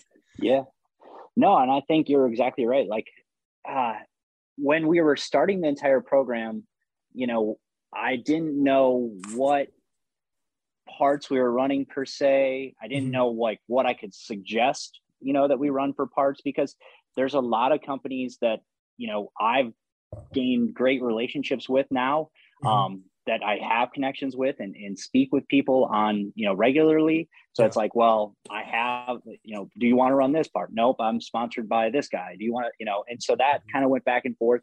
But, luckily, Jeffrey did it right from the standpoint is he picked companies that he's worked with in the past and he knows very well, like Jody and Mark, those are two guys that he has a great relationship with. So he really tried to set himself up for success by sticking with what he knows and not necessarily venturing out. So I applaud Jeffrey for choosing that. If it was my program, I mean, ultimately I like to sit here and say that I would do something, maybe like 100%, like a little bit differently, but actually when I look at it, I don't think I would do it any differently than what Jeffrey did. I think he did a great job. And obviously the results show. I don't want to take any credit away from what Jeffrey has done. We're a large part of it, but we're also a very small part of his program. So a lot of the success is due to his choice and obviously trust in us, For sure. So what I do want to comment on there is, he came on here and he talked about, like it was a good feeling for him, or it was empowering for him to be able to choose the people he wanted to choose, because he hasn't been able to do that in a long time. He's ridden for teams. He's ridden for, multiple different kind of organizations or groups at this point. So he was excited to pick the stuff that he wanted to run. And I think, again, like I think I've used the word empowered or whatever when it comes to Jeffrey, 25 times as this season has, led up to this season and then the season has began. But I think you can see that in his riding. Like he's riding for people that he, wants to be associated with, wants to get on the podium for, wants to win for. And I think you can almost see that in his riding. And like I said before, like, to be honest with you, I'm sure that like the expectations for all of you were very high. Like obviously you had high expectations or you wouldn't be doing this, but I don't think things could have went any better than they have so far. 2 podiums, top 5 at the other one, tough conditions at 2 of the 3. So it obviously wasn't easy for anybody. What an incredible start. It has to almost justify like this decision for you. Because if you would have been 3 races in and, stuff's breaking or whatever, I mean, whatever in another universe, things were happening. But, I'm sure you could, human nature would be to question it a little bit, but obviously that hasn't been the case. It's been as successful, I think, as you guys could have imagined this way through. And like you said, I mean, obviously credit to Jeffrey, obviously he's the one doing the riding and stuff, but if he was on a bike that wasn't up to snuff, it wasn't going to survive 2 of the 3 rounds so far. So credit to you guys too. No, and I think just to touch on your point to like the expectations going into the season, I think that was the discussion that we had as a team before we even committed to Jeffrey was like, do we want Jeffrey to win? Like, absolutely. Like nobody goes to the races with any expectation other than to win and be competitive. But like ultimately, I think my dad and I's largest conversation was we wanted Jeffrey to have fun with it and be who he used to be when he entered the pro class. So our expectation was to have fun. I don't think Jeffrey was having fun there for many seasons. I think he was getting down on himself, obviously had some health conditions that were holding him back for a while. And so I really stressed that to Jeffrey when we started. I said, look, dude, I'm here to help you have fun.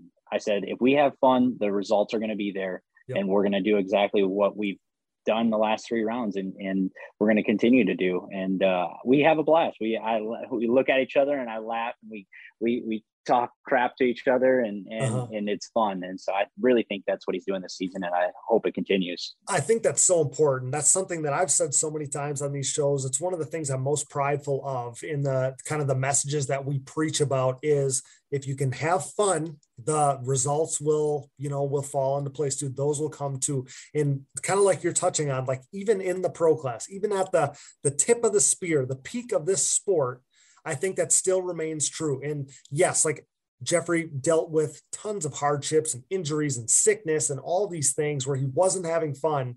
And now to see it come, full circle, do a 180 where he's being successful. He's as successful, at the beginning of the season as he's ever been so far this season. He's riding awesome. He's happy to be there. Just like created, I guess credit to you for knowing that that's what he needed and wanting that for everybody and then bringing that to him. We preached about that on all of these shows. It's just awesome to see Jeffrey happy again and at the races, and from the top down to have somebody know that this is what we need to do for Jeffrey. This is the most important thing. Obviously I think that that's the biggest reason why we're seeing all this success so far this season for Jeffrey. I really do. Absolutely. I think we're going to continue to keep the same mindset moving forward. And, his expectations are, he wants to win. And I know he was down on himself about Texas a little bit and everything, but for myself, I knew where he wanted to be was well within reach. There's just a few things that that happened going into that race that definitely set him back a little bit at Texas. And he made adjustments because it's his program. He owns it, and you saw the results come at Ionia. I mean, couldn't have asked for a better weekend. And the same thing that we came out of that Texas race saying hey, there's no shame in fifth. You're watching these dudes every weekend now. You're on the side of the track watching them, and the class is so gnarly. If a bad weekend is fifth, if a bad weekend is fifth, you're going to end up finishing top 3 in points. That's the reality of it. Exactly. And I think, that's something that Jeffrey doesn't necessarily want to hear from me is my expectations, or not even my expectations, but my thought is look, let's get into the top 5. Better. We're going to be in the top 3. We've already seen, Brandon and Max, have off weekends. And as long as we can continue to evade those and put together solid weekends, we're going to be in the hunt at the end, and we're going to be right where we want to be and where Jeffrey expects to be. So he might be a little bit harder on himself than I am, but I'm looking at the long picture. That's for sure. Yeah. Well, that's the competitor in him. If he wasn't thinking that way, there'd probably be something wrong with him. So, obviously a great partnership so far. Let's talk about you for a second. So how cool is it for you to be back at the races? Because, we've touched on this before on other times that we've had you on the show here, but you chased the ATV Nationals for many years as a youth rider and then a little bit more as an amateur later on. So I assume it's pretty special for you to be back at the races personally, even though it's in a different role nowadays. Absolutely. No, it is very cool. Take aside, being the mechanic and everything, put all that aside. And it is, I don't know. I feel like a kid again, to some extent, being there, seeing everyone and, driving by on the 90, giving people knucks and, everything else, being back around my friends. I couldn't have asked for anything more. That environment that the Nationals brings is, you don't get it anywhere else. Anyone that listens to Digging Deep, they already know what I'm talking about. And it's something special. And so to be back is awesome. People have asked me if I'm going to come back and race again. And it's I can barely think right now, let alone come back and race. So it's been a wild ride this year. Yeah, it's just awesome. I know exactly what you're kind of describing, obviously, and like you said, so many people do, but it's just you'll never find that place that's like those races, and how everybody there in the pits seems like family, and just that camaraderie, all your friends being there.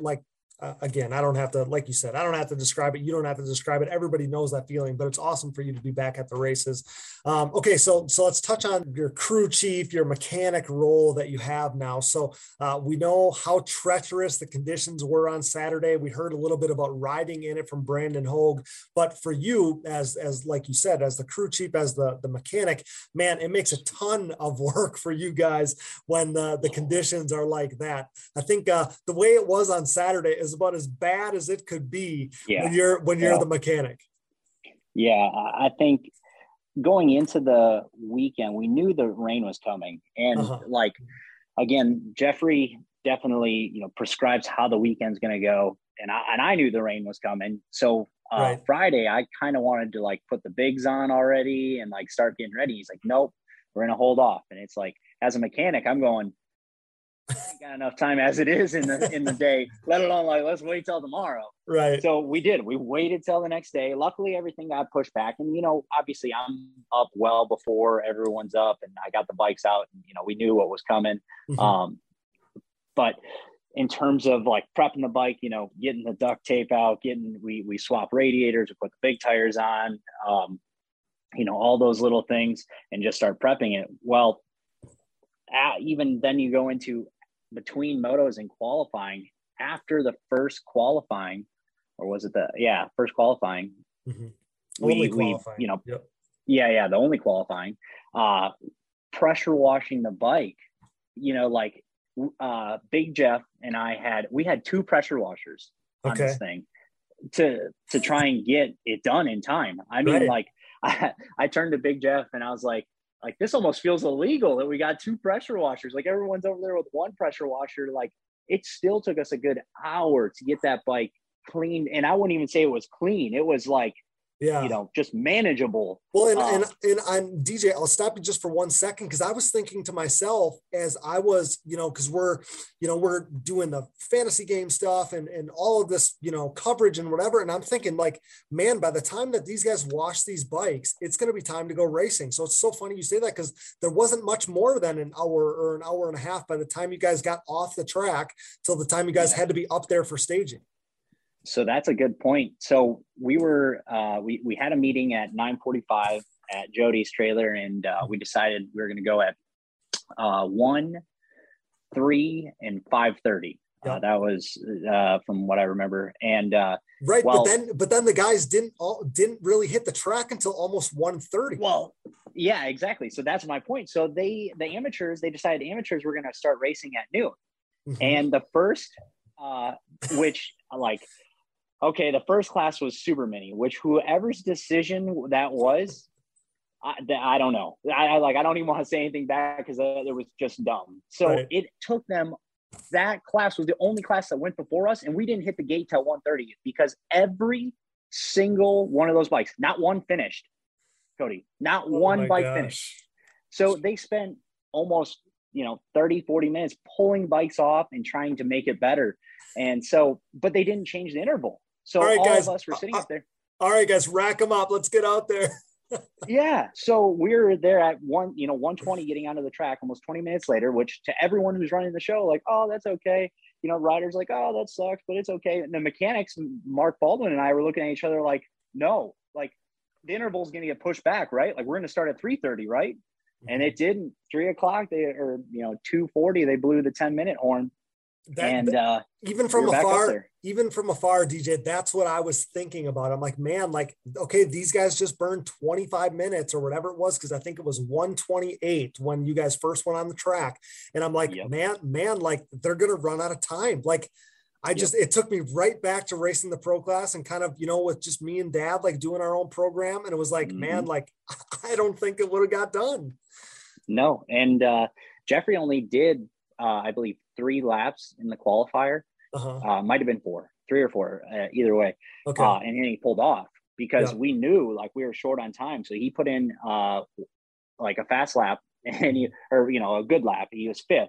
And so he comes by the next time and he slows down and he looks over and sees that it's 5th. And he's like, okay, well then he puts in another lap and it was faster. After he slowed down and looked at us, I don't know what he did, but it was a faster lap. It moved to 4th. And so then he pulled off, which, then I booked it back to get going and getting the bike ready for the first heat.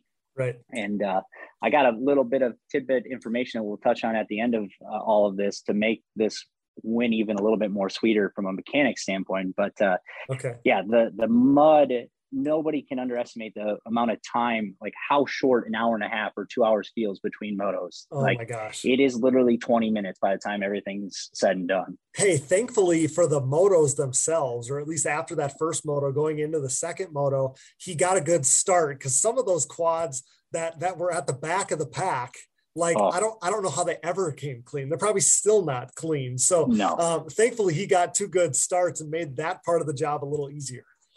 Yeah, that was actually one of the things that I think strategy wise benefited us greatly, is in both motos, we chose not to take the sight lap. Good call.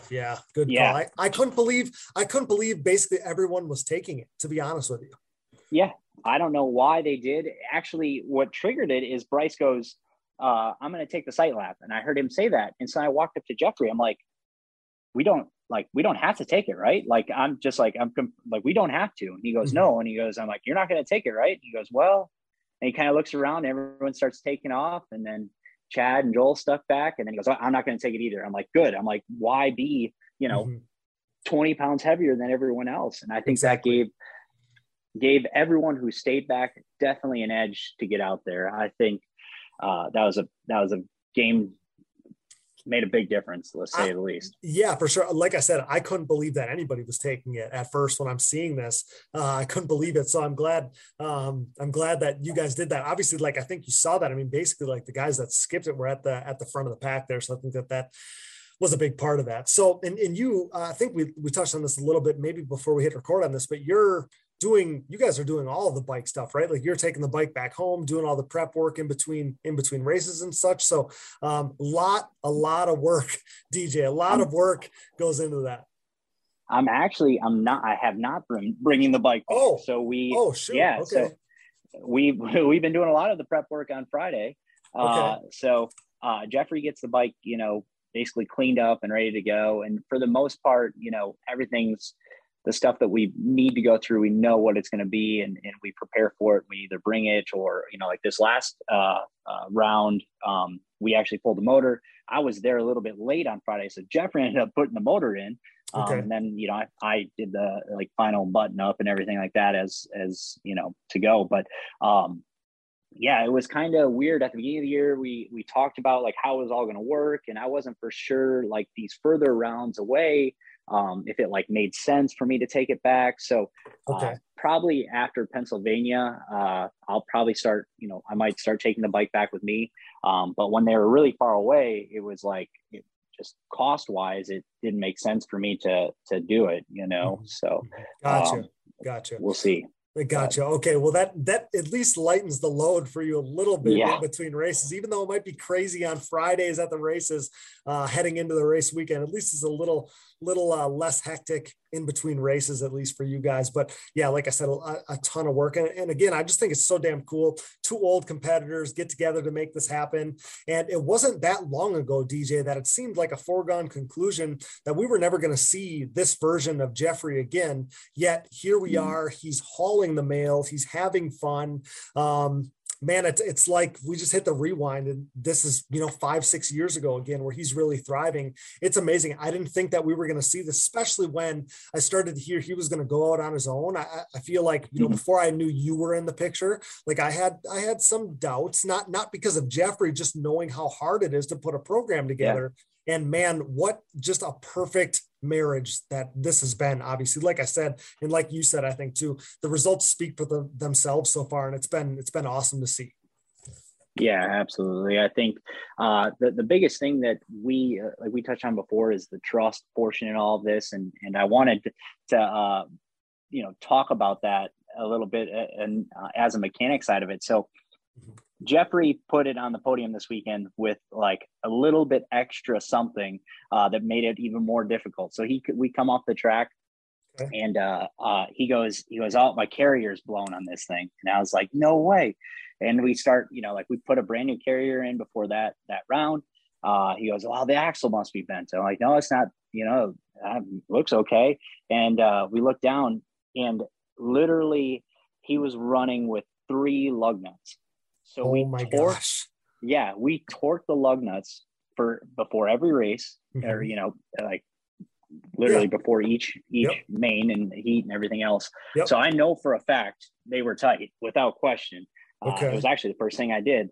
And I have no idea. Maybe the bigs put a little bit more stress on them. I don't know if the wheels were a little bit like the holes were a little elongated or something. I mean, it wasn't like they're a brand new set of wheels.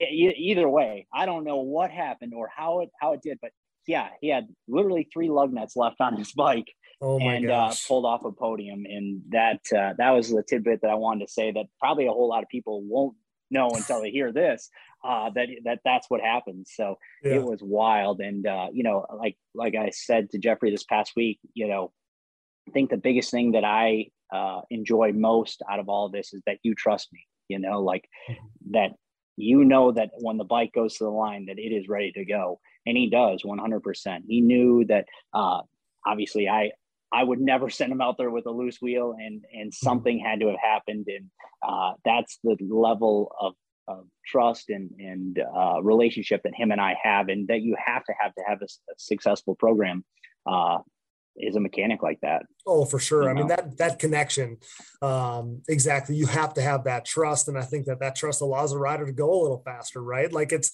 maybe for you or I, like it's, your own last check is what kind of, it gives you that peace of mind. And for, a pro rider, a lot of times it's a good mechanic, and that's obviously what you've proven to be so far. But man, what a crazy story to think that it came maybe that close to things going sideways or whatever, but so glad it didn't. So Jeffrey gets out of there, another podium, 2 on the year so far, which is amazing. He's 4th in points, just 6 points out of 3rd. And we kind of touched on that before, but if he can stay consistent, man, that top 3 in points looks very doable right now. It's right in front of him. And especially with the weather and track conditions and everything that these guys have seen so far, to have everything in front of you, right in front of you, a couple races into the season after some of the hurdles so far, man, that's just a great position to be in for Jeffrey and for you guys as a whole. Yeah, I think we're extremely, as the season goes on now too, again, we get closer to home. So, I'm going to have a little bit more help with us at the races and stuff. And it takes a whole team, Jeffrey, Big Jeff's dad helps. I'm definitely not the only one that's behind all of this. It's Jeffrey helped change the clutches before the second heat. When he says he is running his program, he is running his program, and he is doing everything possible to make it successful. And the people, not only myself, but, just the fans and other riders that are helping support him, it's huge. And he appreciates it more than anyone. I mean, he really does. And I think that's what's, given me more excitement to go each and every week, is to see like how much he appreciates it and how hard he's working, Yeah, that's awesome. I wanted, like I said, I wanted to bring you on for a chat like this for a while, because we heard from Jeffrey, kind of putting his whole thing together, but I wanted to hear about all this from your perspective. I knew that you were going to be passionate about it. I knew that you were going to be pumped up to be a part of this and talk about it too. So I can't thank you enough. I just wanted to hear, like how invested you are, knowing how invested you are. I just wanted to hear all about it. And I knew you being at the races, seeing the pictures of you and Jeffrey at the line together. I don't know. It just seems so cool to me. I needed to hear about it. So I can't thank you enough for jumping on here with us. I appreciate your time so much. And obviously take this opportunity to thank you for all you do for me personally, all you do for the ATV community as a whole. Man, you guys continue to slay it at Rocket Machining and Design. So again, just so stoked to be here with you, pal. I appreciate it, Cody. And, again, thank you all the riders that continue to support us and work with us as a company. I can't thank you enough for everything and making this possible from our side of it too. So if there's anything anyone needs or has any questions, please reach out. Myself and Jake is someone that a lot of people talk to. We are always here to talk and talk racing. So I've said that before and I'll continue to say it. So I appreciate it, Cody, again. And, again, love to talk whenever, man. Yeah. Thank you. Thank you so much, pal, for everything. Thanks for doing this. I look forward to doing this again soon. And yeah, touching on Rocket Machining and Design stuff, you guys got the market corner. So just keep doing your thing. I appreciate it, Cody. Take it easy. Thanks so much, pal. Great job there in Georgia. We so freaking stoked to see all the success you guys are having. So thanks as a fan and a friend of Jeffrey's. Thank you for all that you're doing for him too. Absolutely. Well, I look forward to seeing you soon at the races, man. Yes, sir. That's owner of Rocket Machining and Design, DJ Sperling, right here on the Digging Deep ATV MX podcast, brought to you by Manscaped. Thank you, sir. As the number one podcast in ATV racing, it's only right that we partner with the industry leaders in suspension tuning. Insert Impact Solutions. Impact Solutions is a full-service ATV and side-by-side suspension center specializing in the revalving and service of your motocross and off-road suspension. With over 25 years of elite-level knowledge, experience, and testing with riders of all ages and ability levels, Casey Greek, Jay Goebel, and the Impact crew strive to exceed clients' expectations for service and setup. Impact Solutions is the official Elka Suspension Service Center of the United States, offering unmatched product knowledge and experience. Whether you're in need of service, parts, warranty, sales, or technical support, Impact Solutions has you covered. Head over to ImpactSolutionsATV.com or give them a call today. We interrupt this program for a special news bulletin. The following message is brought to you by Manscaped.com. The Manscaped engineering team has outdone themselves this time, creating the Lawnmower 4.0 trimmer, now available for purchase in the US and Canada. Join over 2 million men worldwide who trust Manscaped, an official sponsor of the Digging Deep ATV MX podcast, with this exclusive offer of 20% off and free worldwide shipping with code DIGGINGDEEP20 at Manscaped.com. I'm one of the first people to try the new 4.0 and I am blown away. This thing is next level. What sets this trimmer apart from all the rest? The Lawnmower 4.0 gives you the ability to turn the LED spotlight on and off when needed for a more precise shave. It features a new multi-functioning on-off switch with travel lock for those of us who like to travel. And my favorite, the new trimmer allows you to customize your trim with 4 different guard lengths, an upgrade from its predecessor that only featured 2. If you're listening, you know that good tools are a must, so wait no more to get the best tools for the job. Get 20% off and free shipping with code DIGGINGDEEP20 at Manscaped.com. That's 20% off with free shipping at Manscaped.com by using code DIGGINGDEEP20.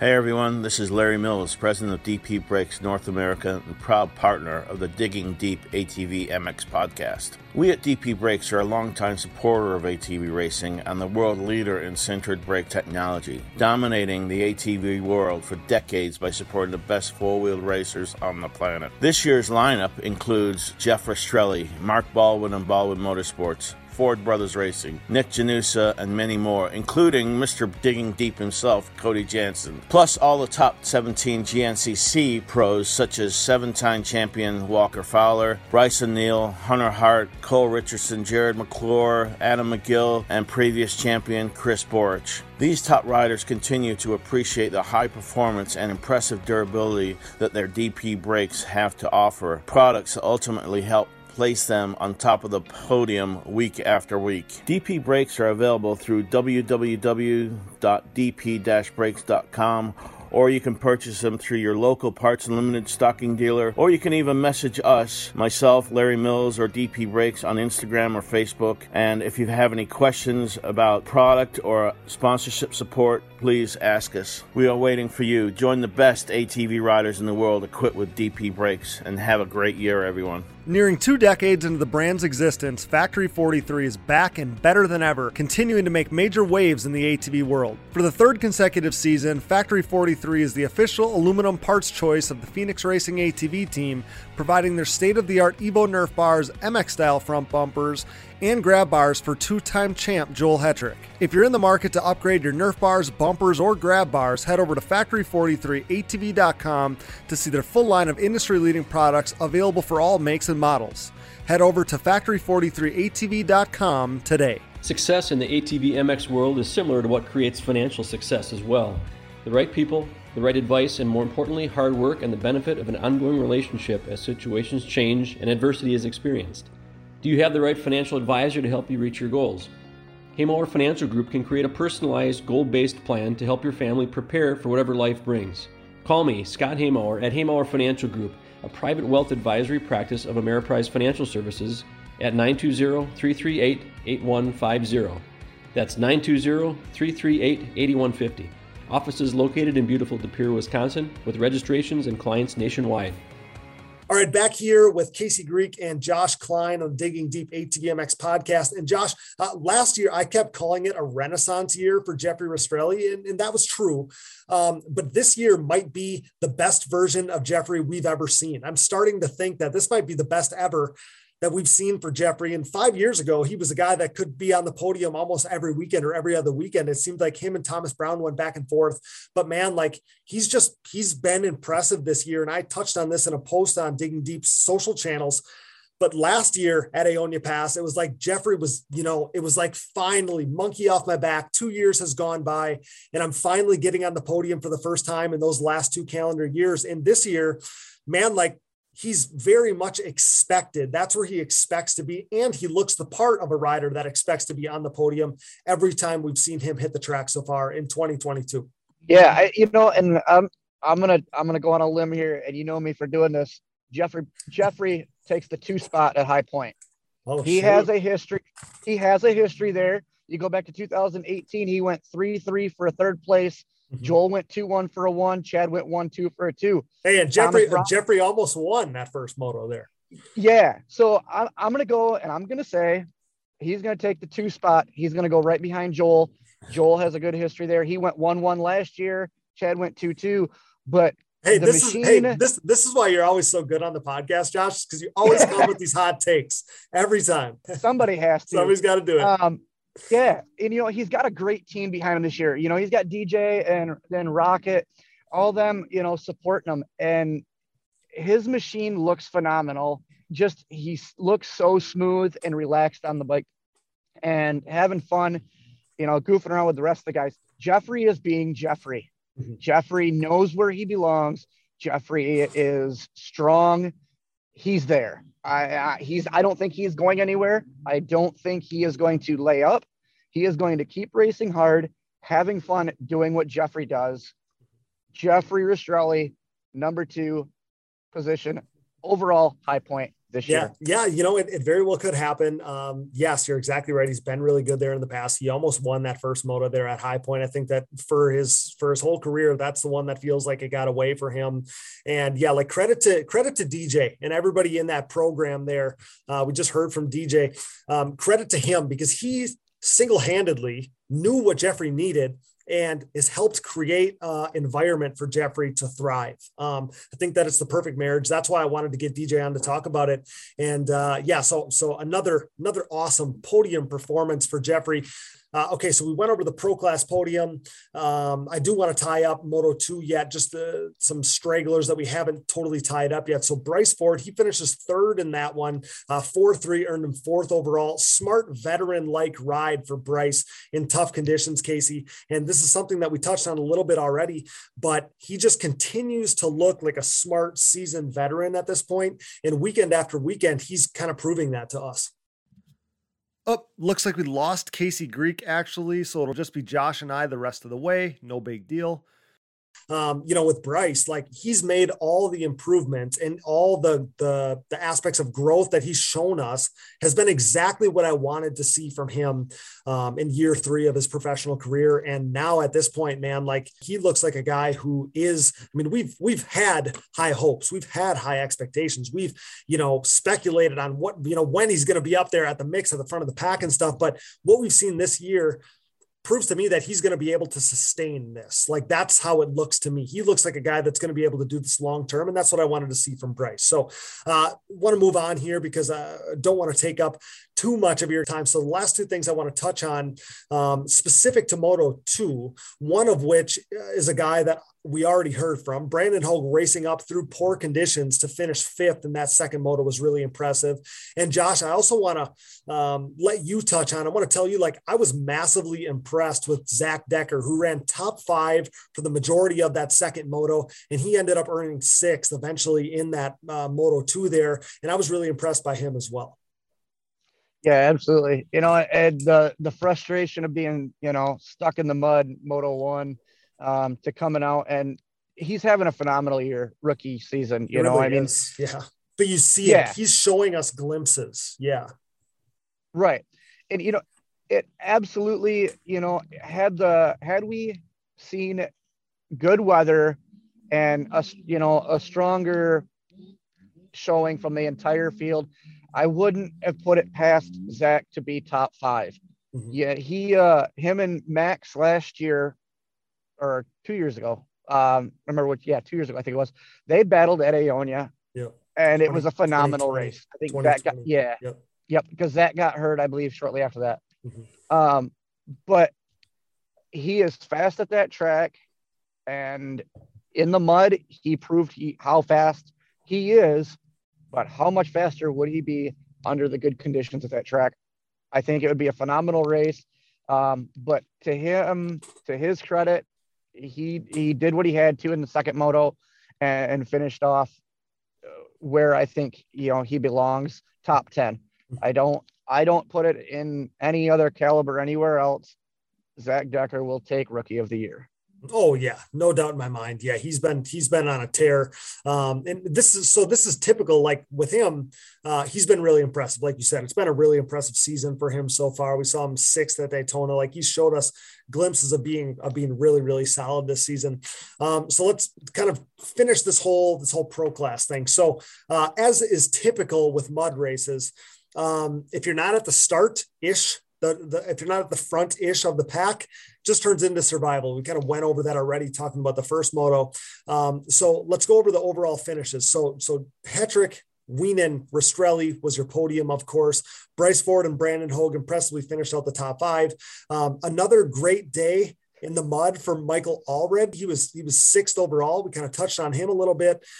Nick Janusa brought home 7th overall in the day, 5.8 scores, 5.8 moto finishes for Nick Janusa there. And then another impressive day for Cody Ford, 8th overall, 7.12 scores. So he was, obviously hindered a little bit by that get off in the first moto, and then obviously not getting the start he wanted in the second moto. He still salvaged 8th overall on the day. He's had a really strong season so far. Yeah, he killed it, man. He killed it. Comes away with another solid, man. It's been a good start to the season for him. And I'm even seeing some people talking about it online in the comment sections of some of our posts and stuff, talking about how good of a season he had. So that makes me happy. He's a guy that I pull for too. So good, solid ride for Cody Ford there, 8th overall. Yeah. Hey, that tier 3 is tough there with Zach Decker, Michael Allred. I had this weekend because it was muddy. I'm going to pick him every time it's muddy. He doesn't do me wrong. Cody has obviously been really shining. And then Logan has always been my staple pick there. And yeah, like it's been really competitive. It's been fun to watch. So yeah, it's awesome. It's so competitive, and class is not predictable right now, which is so fun for us as fans. And what I was going to ask there is, does anybody know about this guy? Catrell Altamirano, 9th overall. Really, really impressive. He wasn't even racing the pro class at the beginning of the year.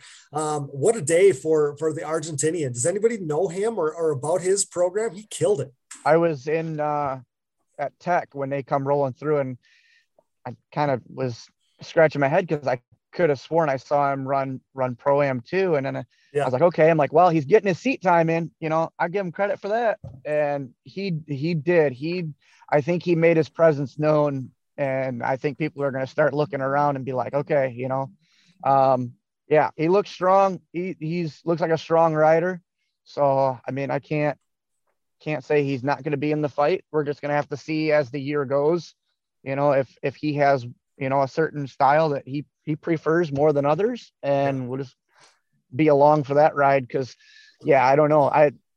It's going to be interesting. Yeah, so I wouldn't necessarily think of an Argentinian as being a good mud rider, but man, like he put it together both motos, he killed it. So 9th overall for him was really impressive. And then Zach Decker rounded out the top 10, followed by, and this is a list of stacked, really good guys that obviously just had some really tough luck in the mud.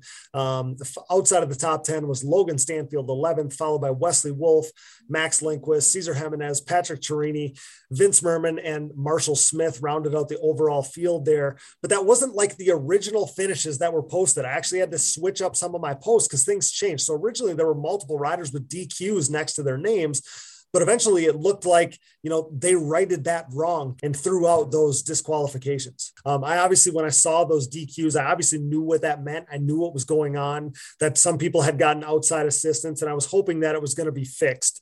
Because like the conditions were so tough. You got off that main line, you got, in or out of the mechanics area or off the track or wherever, and you get stuck like, I was just glad that got fixed. And yeah, like how much it means to those guys. It means a ton to fantasy stuff too. Like at first we calculated the fantasy stuff, and with those zeros loom large. And then when they updated the points, we updated the game as well. And it didn't affect the winner, but it affected a lot of people in the middle of the pack. Like I went from finishing 38th to finishing 70 something. So that meant that many people moved up, because, Zach Decker scored them 6 more points or whatever it was. So yeah, I'm glad that was fixed. And most of all, I joke with the fantasy game, but it was legit, but also most of all for those guys that it was fixed is a big thing. So after the mud settled, Hetrick leaves Georgia with a 21-point advantage over Weenan, followed by Bryce Ford, who is another 3 back. 6 more back is Rastrelli in 4th, and Hogue rounds out the top 5 in points. Let's toss it to one last break, and then we'll come back quickly to cover the amateurs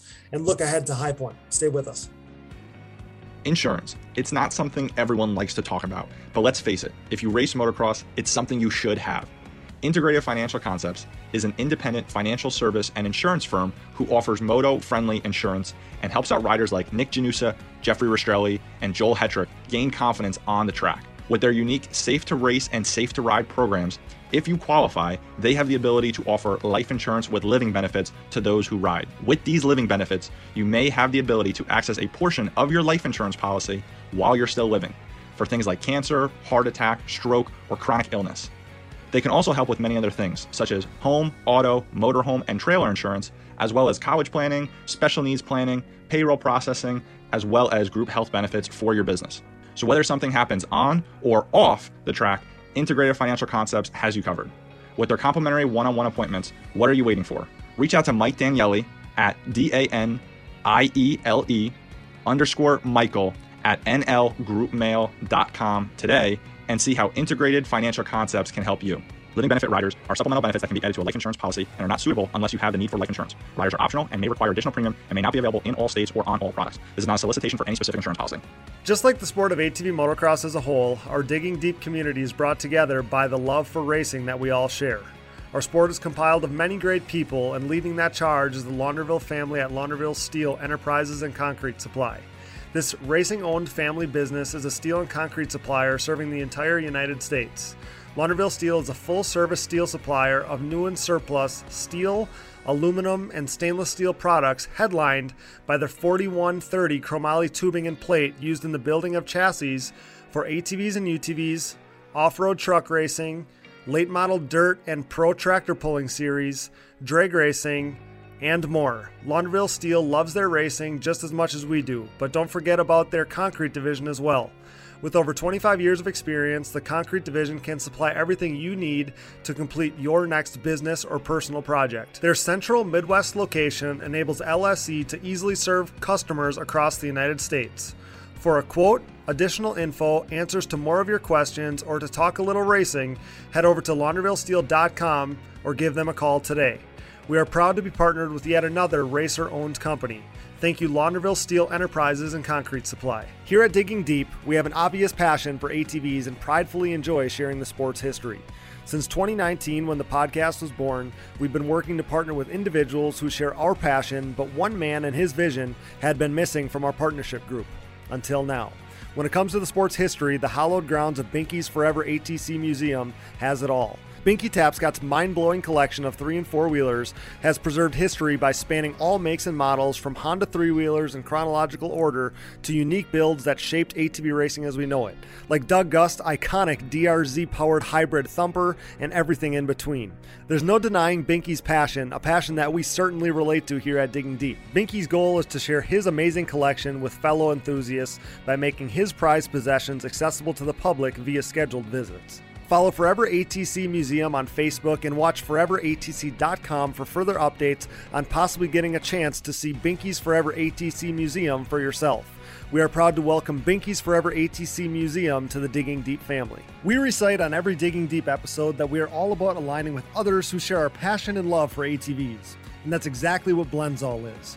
For more than 60 years, Blendzall Racing Oil has been the secret choice of many championship-winning riders and engine builders. From World Championship kart racing in Europe to California Speedway racing or the mud and rocks of East Coast cross-country racing, thousands of hardcore racers know that nothing out-lubricates or outperforms Blendzall.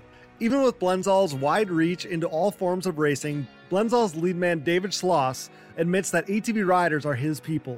In fact, he's been an ATV enthusiast since 1986 when he first threw a leg over a Suzuki Quad Sport 230. Fun fact, his passion for ATV racing even led him to launch a popular ATV racing magazine in the mid-2000s called ATV Insider. So Blendzall is a small family-owned business that blends and bottles all of its products in Ohio and has ATV roots. Sign us up. That's why Blendzall is the oil choice of the Digging Deep ATVMX podcast. To learn more about Blendzall's rich heritage or to shop Blendzall's full line of 2T and 4T racing lubricants, visit Blendzall.com and follow them at Blendzall on Instagram. Evans Waterless Power Sports Coolant. The best power sports coolant on the market, Evans prevents overheating and boilover so you need not worry about harming your engine or suffering a premature end to your ride no matter what the conditions. Designed for use in ATVs, UTVs, motorcycles, and other power sports equipment, when conditions are at their worst, Evans is at its best. Upgrade to Evans now to avoid overheating and boilover next time you hit the track or trail. Use discount code DIGGINGDEEP20 at checkout to save at evanscoolant.com. Thanks for listening, and remember to support our partners. Now back to the show. All right, back here on the Digging Deep ATVMX podcast. And guys, Pro-Am might have been the craziest racing of the weekend. They raced Sunday on a dry track, but that didn't stop it from being absolutely wild. So Joseph Chambers led every lap of Moto 1 and was in position to sweep both motos as he led early in Moto 2 as well. But then a miscue left him scrambling just to salvage a podium spot. What did you see from Joe Chambers in Georgia? Josh, tell us what you saw from Joe Chambers there, Josh, because he was flying. It looked like in the Pro-Am motos there, he was cooking, and man, he was impressive. So tell us what you saw from Joseph Chambers. Chambers looks phenomenal. He went out, he handled it, and he's got a unique style. You can pick him out of, everybody riding. The lanky look, the way he goes over the jumps. The way he sucks the jumps up is what makes it look like that. Yeah. Yeah, absolutely. It's almost like he's doing a reverse chin up, like his arms coming up, pulling the quad up, and he lands smooth. And on the downside, he's on the gas and trying to extend at every point he can. And a second moto, he took a nasty digger. He went down and he hurt himself. He came off the quad and at the podium and was absolutely just hunched over, limping, jabbed himself good with the bars. He, just like Cody Ford, after his get off, I haven't looked at lap times. I'd love to see him because he was absolutely flying around that track and, came out with a podium at the end of the day. He's definitely established his spot and doing his thing. That was a good podium. Unfortunate for Blair. Last lap, checkers in sight. He's one of my sponsored riders. So, he came around the track, white flag lap, and he looked at me. And Blair does this on occasion. He'll just shake his head. And I'm thinking, what is he shaking his head for? I don't know if it was cutting out, prior to, or he knew something was coming. So he comes around and I'm like, bro, do not do this. Like, what is going on? So I don't know.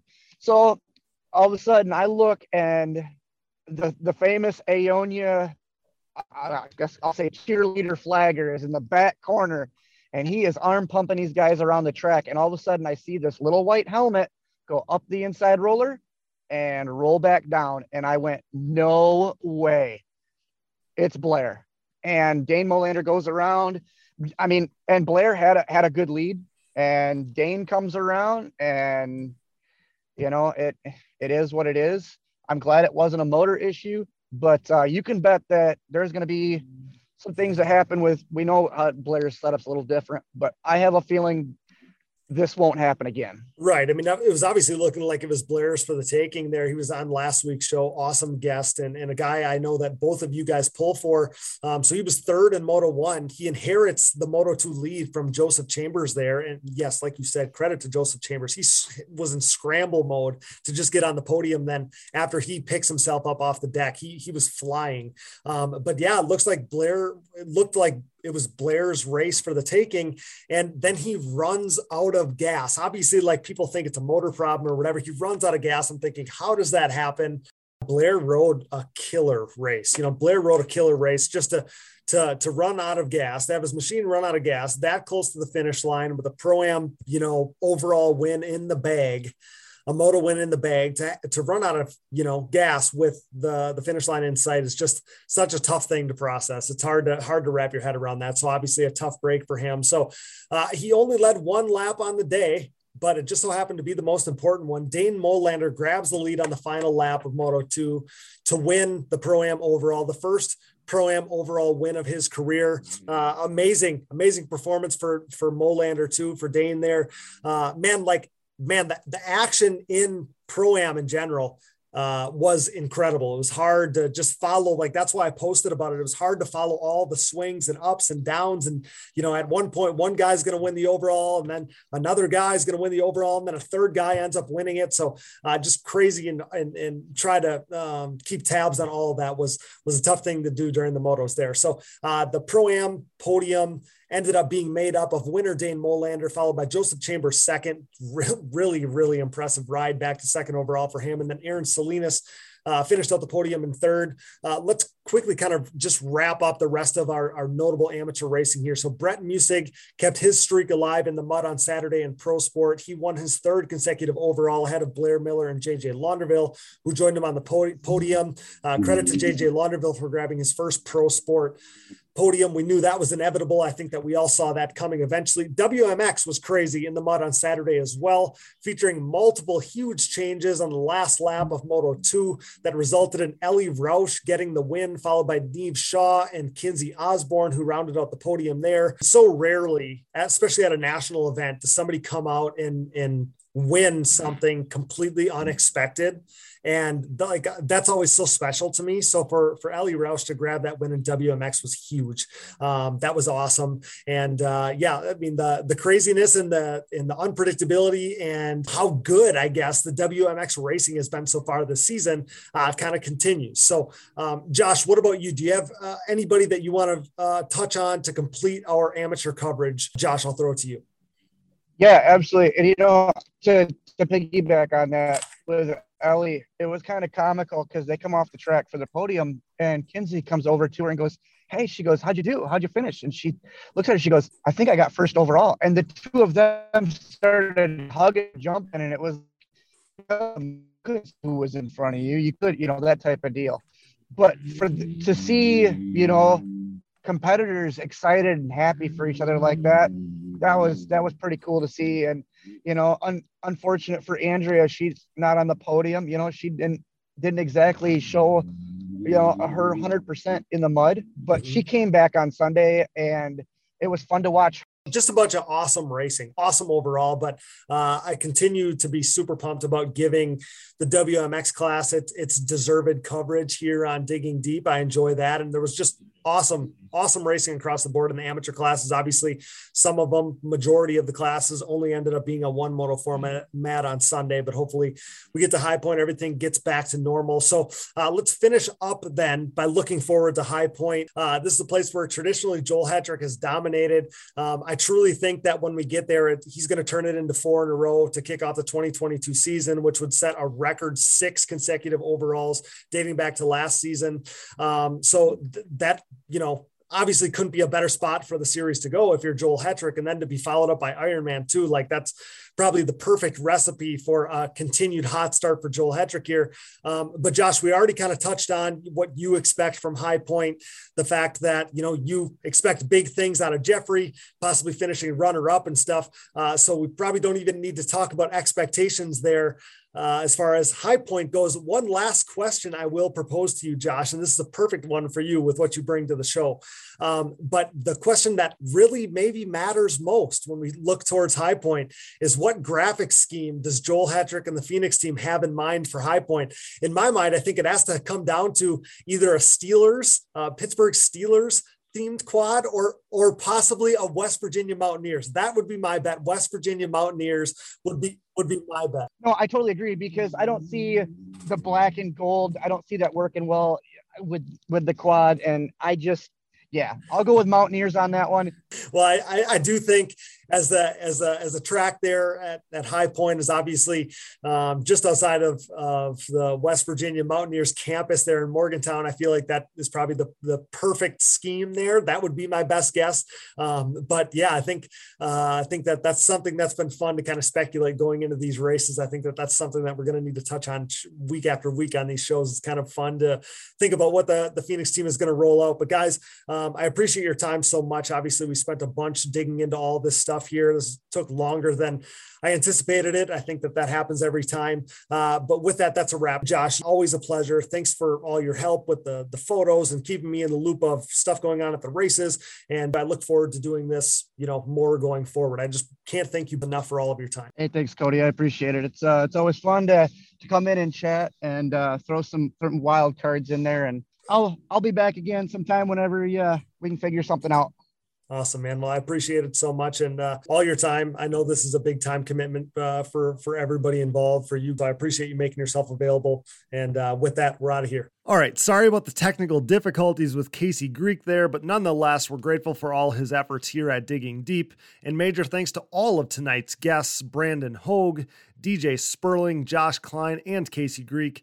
Thanks to producer Dallas Jansen, my brother, for all his hard work. I want to thank the Ford Brothers Racing family for all their help in keeping me in the loop at these races that I can't attend, and Josh Klein as well. He was on this episode. Josh Klein of PH3 Photos. He's been helping me a bunch at the races as well. So thanks to both of those groups for all their help and helping us come up with better content here at Digging Deep.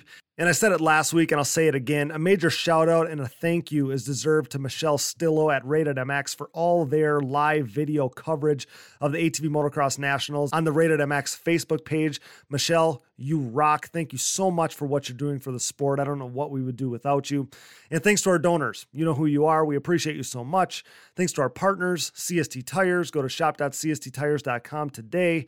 Yamaha, thanks to Blue Crew.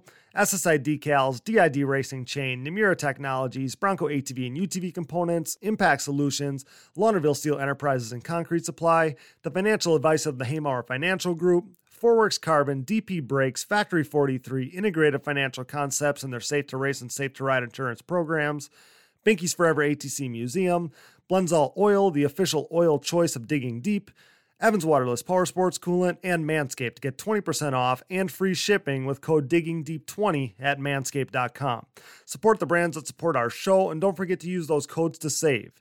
You can find it all on our website, and be sure to click those Rocky Mountain ATVMC and Amazon banners for all your gear and parts needs, everyday needs, and to help us out.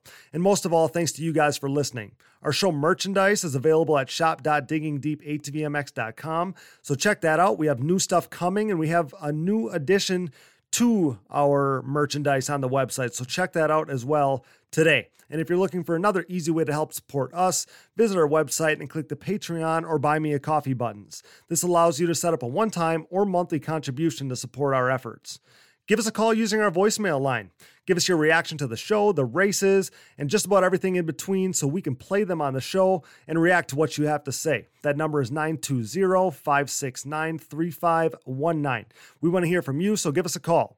Follow the show on social media, Digging Deep ATVMX Podcast, and myself, Cody Jansen, for additional content, coverage, and more fun stuff here in the 2022 season. You can find us on Apple Podcasts, Google Podcasts, Amazon Podcasts, Spotify, Stitcher, and more. Wherever you find podcasts, you'll find the Digging Deep ATVMX Podcast.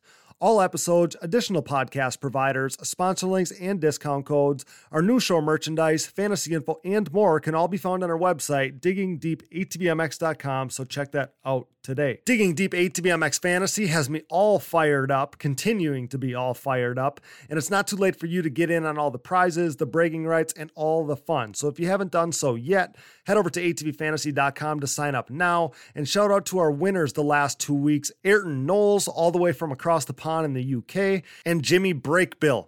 Give me your secrets, guys. I need them. We're getting smoked in ATV Fantasy this year. Be a friend, tell a friend. Please download, subscribe, rate, review, and share. And with that, For Brandon Hogue, DJ Sperling, Josh Klein, Casey Greek, Brooke Catherine, Dallas Jansen, and I'm your host, Cody Jansen. Thanks for listening to and making us the #1 podcast in ATV racing with over 151,000 downloads last month in 87 total countries. Until next time, thanks for joining us in digging deep with the stars of ATV Motocross.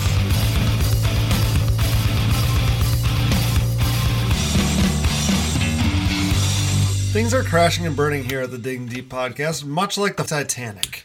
Those guys were hauling ass, for real. I remember watching Doug Gus, I don't know who it was, Steel City, running the same times Friday afternoon as James Stewart was on Sunday back then. It was mental. I've never seen quads go that fast. Quad leaders are freaking gnarly.